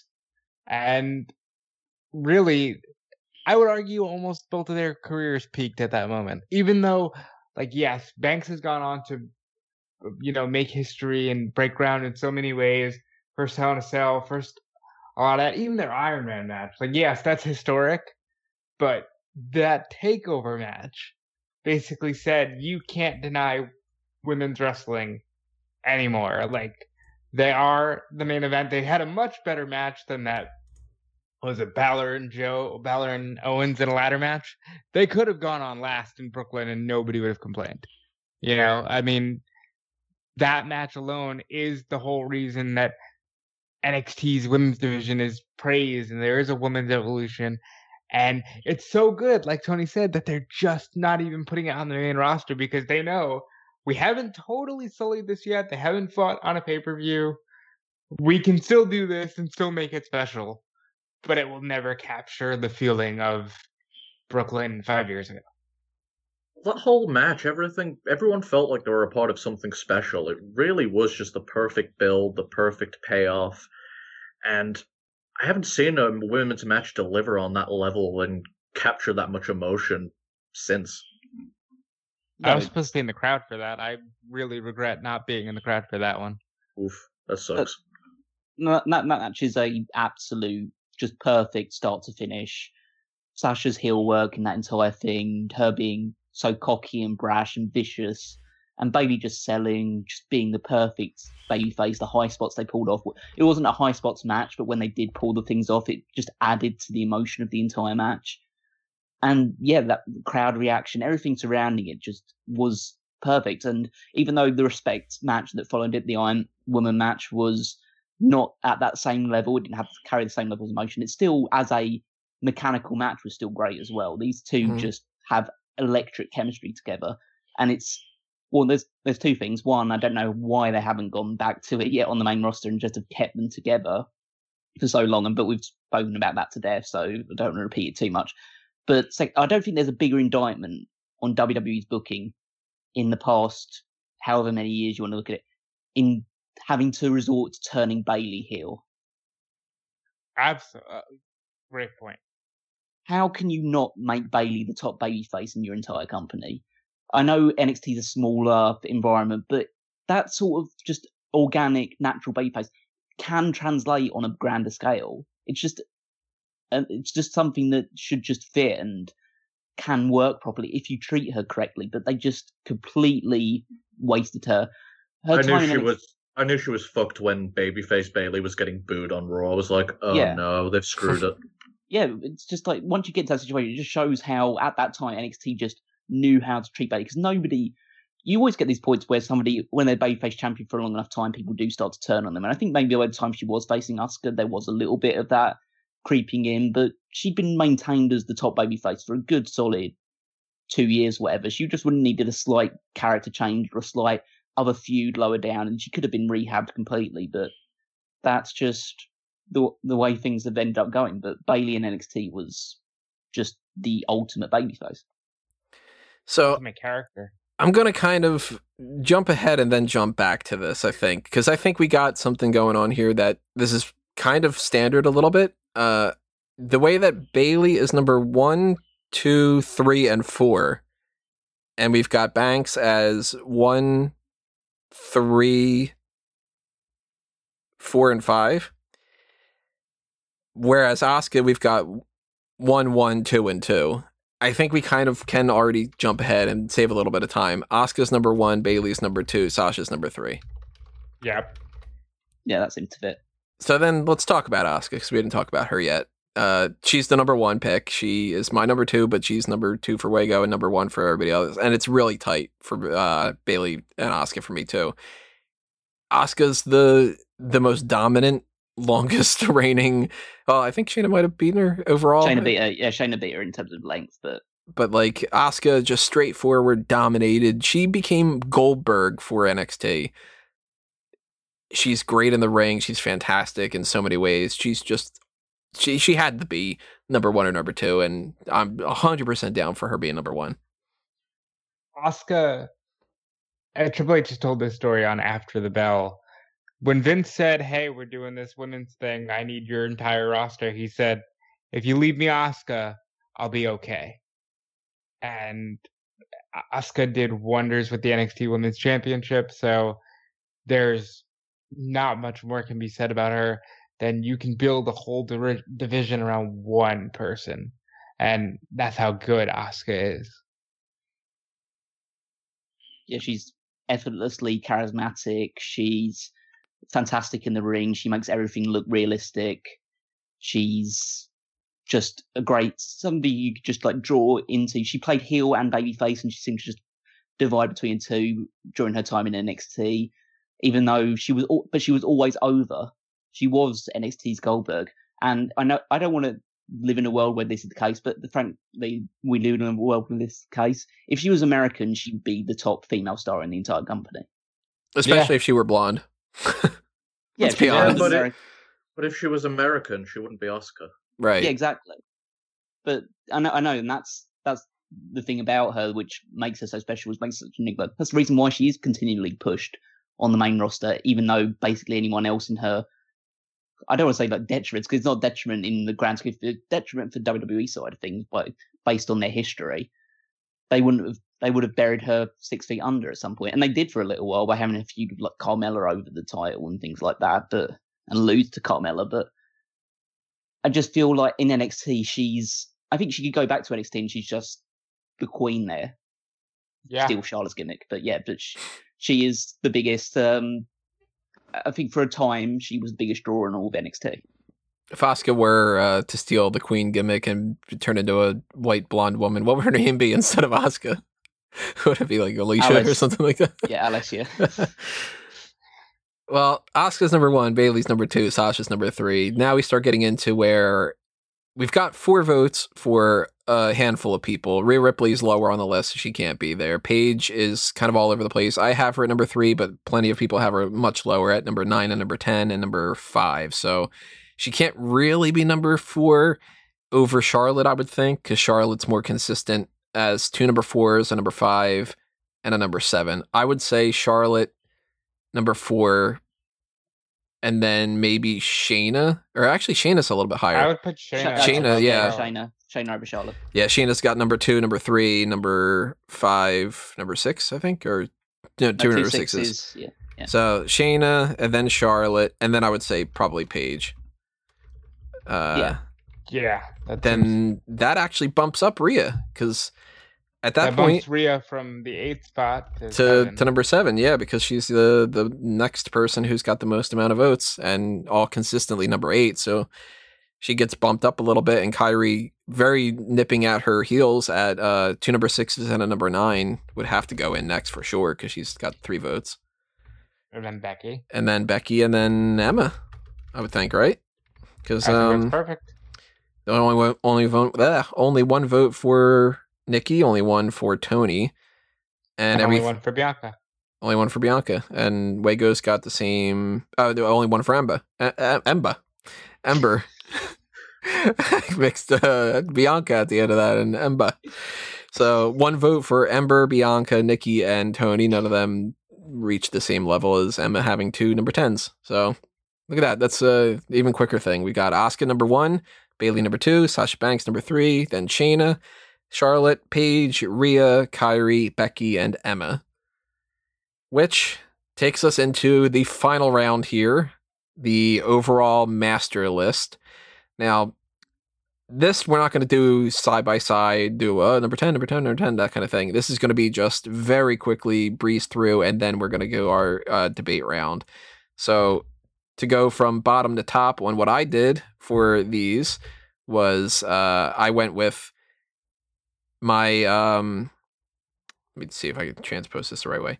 My number 10 ended up being Sasha, and then going up from there, Sammy, Ciampa, Charlotte, Paige, Balor, Asuka, Cole, Bayley number 2, Gargano number 1. Callum, you want to read yours? What you got for there? From 10 up to 1. So Adrian Neville at 10, Sasha Banks at 9, Adam Cole at 8, Shayna Baszler 7, Finn Balor 6, Johnny Gargano 5, Bayley 4, Sami Zayn 3, The Revival 2, Asuka 1. I've got Zayn, Charlotte, Balor, Bayley, Sasha, Baszler, Ciampa, Gargano, Asuka, and Adam Cole. And Wago, you're... All right, so I've got Finn Balor, Bo Dallas, Charlotte, Bayley, Asuka, Sasha Banks, The Revival, Ciampa, Gargano, Zayn. Go a little bit... Went too fast for you. Yeah, way too fast. Wait, it's Balor, Dallas, who's number 8? So I got, after Dallas, Charlotte. So Flair, okay. Bayley. Asuka. And Sasha Banks with The Revival. Ciampa, Gargano, Zayn. I don't know why my copy paste is not working on this. Technical difficulty when it comes to that. That's as technical of a difficulty as me saying Ember. Ember. Random ass accent. So let's go with comparing the 2 master lists that we had done with the other things, though. We've got Johnny Gargano at number 1 and Asuka at number 1. And based off of this, I've got Gargano at number 1. Callum's got Asuka at number 1. The next highest up would be an Asuka and a Gargano. So we're kind of split on that one. Got Gargano at 3, but we don't have an Asuka at 3. So I think Gargano's number 1. Yeah, because Asuka's number 4 and number 6. So yeah, Johnny Gargano. And then it's looking like probably Asuka would be there. Yeah. Then we've got, because we only have enough room for the 10. We can't fit all 20 of these. So, I mean, guaranteed we're not putting Emma on there. We're not getting Becky Lynch, I'm pretty sure. But we've got Sami Zayn. We've got Bayley. We're kind of in that range. Let me put this over here. See that? Look at that. That's efficiency.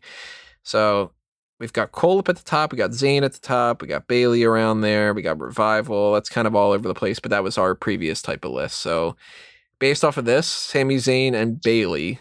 I'm looking at Bayley up there. 1, 2, 3, and 4 on that. So Zayn's kind of...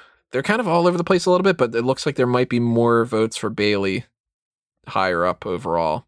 Zayn's got a number 1, Bayley's got a number 2, Sammy's got a 3, Bayley's got a 4, 2 Baileys, 4, 7, and then a 9 and a 10 for Zayn. Kind of seems like Bayley number 3, Sami Zayn number 4.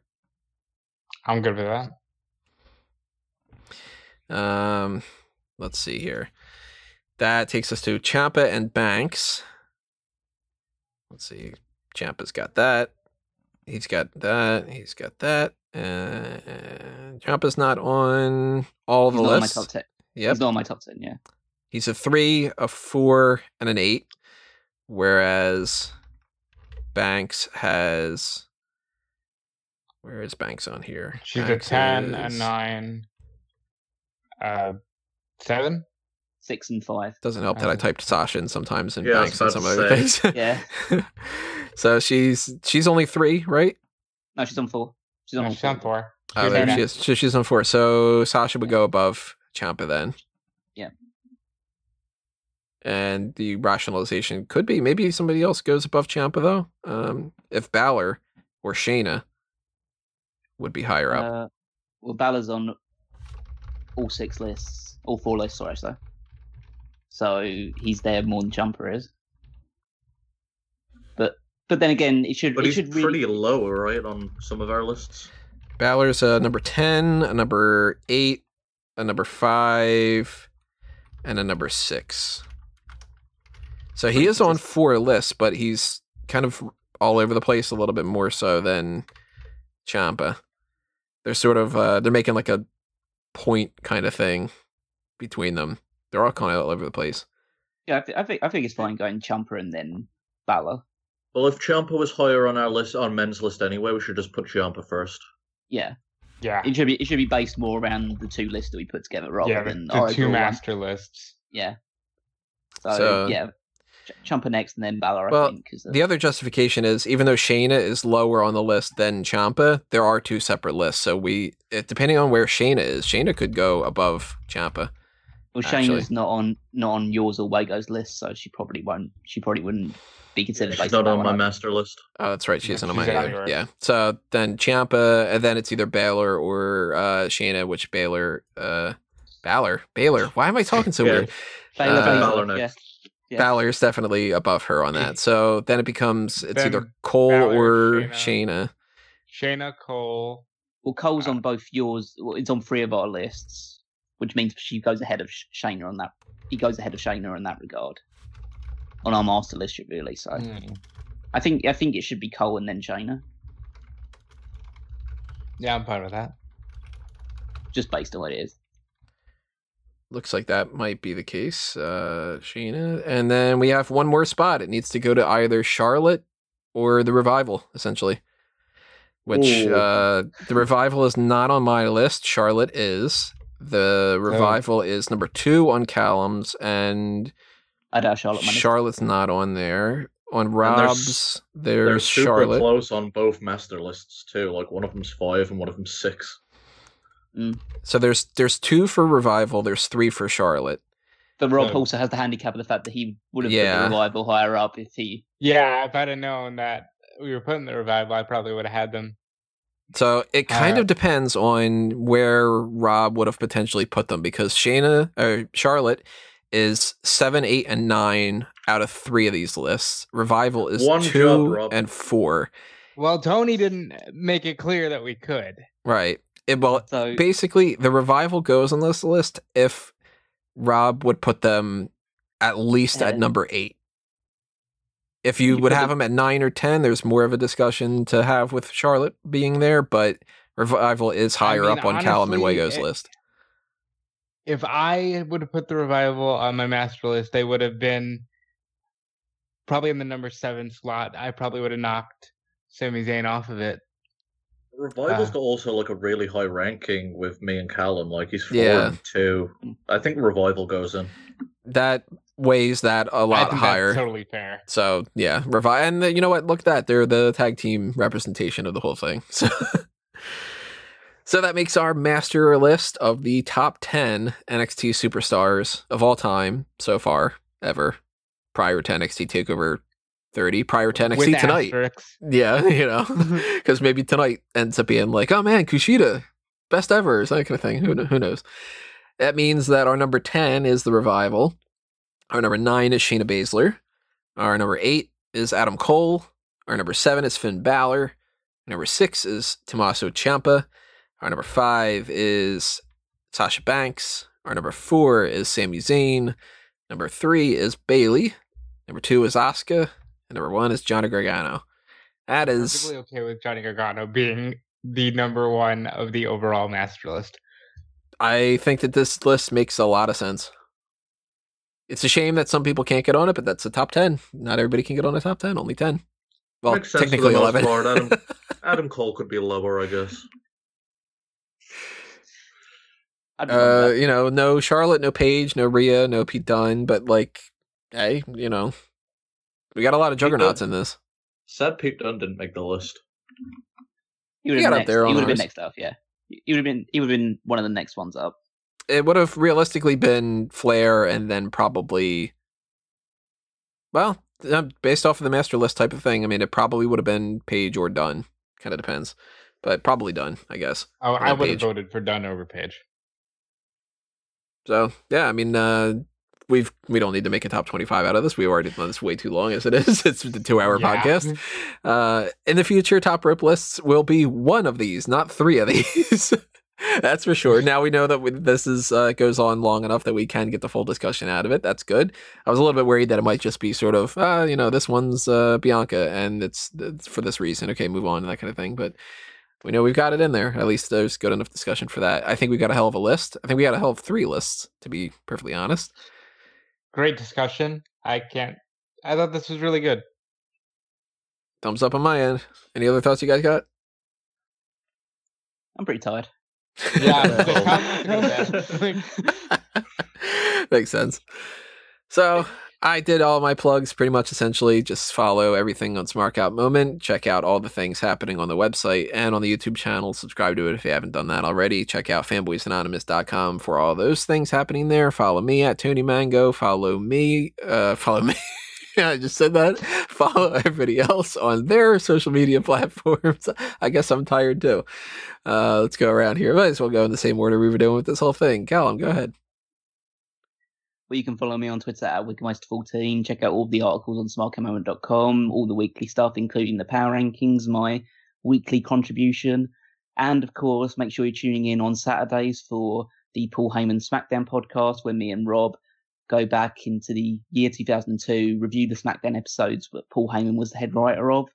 And if you are signed up for the Darkcast here on Patreon, you should pretty soon be getting the review of Global Warning, the show WWE did in Australia from August 13th, 2002. So make sure, if you haven't signed up already, if you do want to check out our review of that, then sign up now. Yeah, and you can check me out on Twitter and Instagram at DudeFelice. Check out WrestleZone.com and Fightful.com, where I am regularly working and doing news. Check out the WrestleZone Daily podcast Monday through Friday on Facebook or YouTube or wherever you get your podcast. I was on the Rest Friends podcast. You can check that out wherever you get your podcasts. That was a great discussion with Rodin Piero and Teddy Chavez about AEW and just all things wrestling right now. And yeah, that's it for me. Wago? All right, you can follow me at Stephen Wago on Twitter. I'll have links posted and pinned up there in the coming week with my new channel that I'm making with my wife, where we're going to be streaming over on Twitch. Still trying to find a name that isn't fucking taken, so there'll be more information on that later. Steven and Jonna play games on Twitch. There you go. Yeah, that's really nice and simple. Yeah, rolls off the tongue.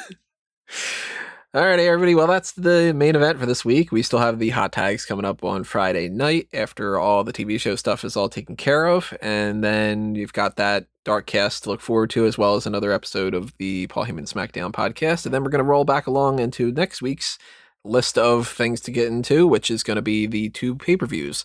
So 2 editions of the pay-per-view point predictions, 2 editions of the pay-per-view point post-show coming up for NXT TakeOver 30 and for SummerSlam, which may or may not be at the Performance Center or elsewhere, or both, with people in front of it, or not, or around there, or maybe.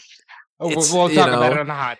The tagline is "You'll never see it coming." I said before, you'll never see it. Maybe, who knows? But we'll kind of carry along this as it goes, and you'll find out what happens when it happens. But if you just follow everything that's happening on here, you'll see it popping up on your feed whenever it does come up there. So hopefully you enjoyed this. Hopefully you will stay tuned for whatever else we've got coming your way. But for now, this has been another Smart Out Moment, and we're being counted out.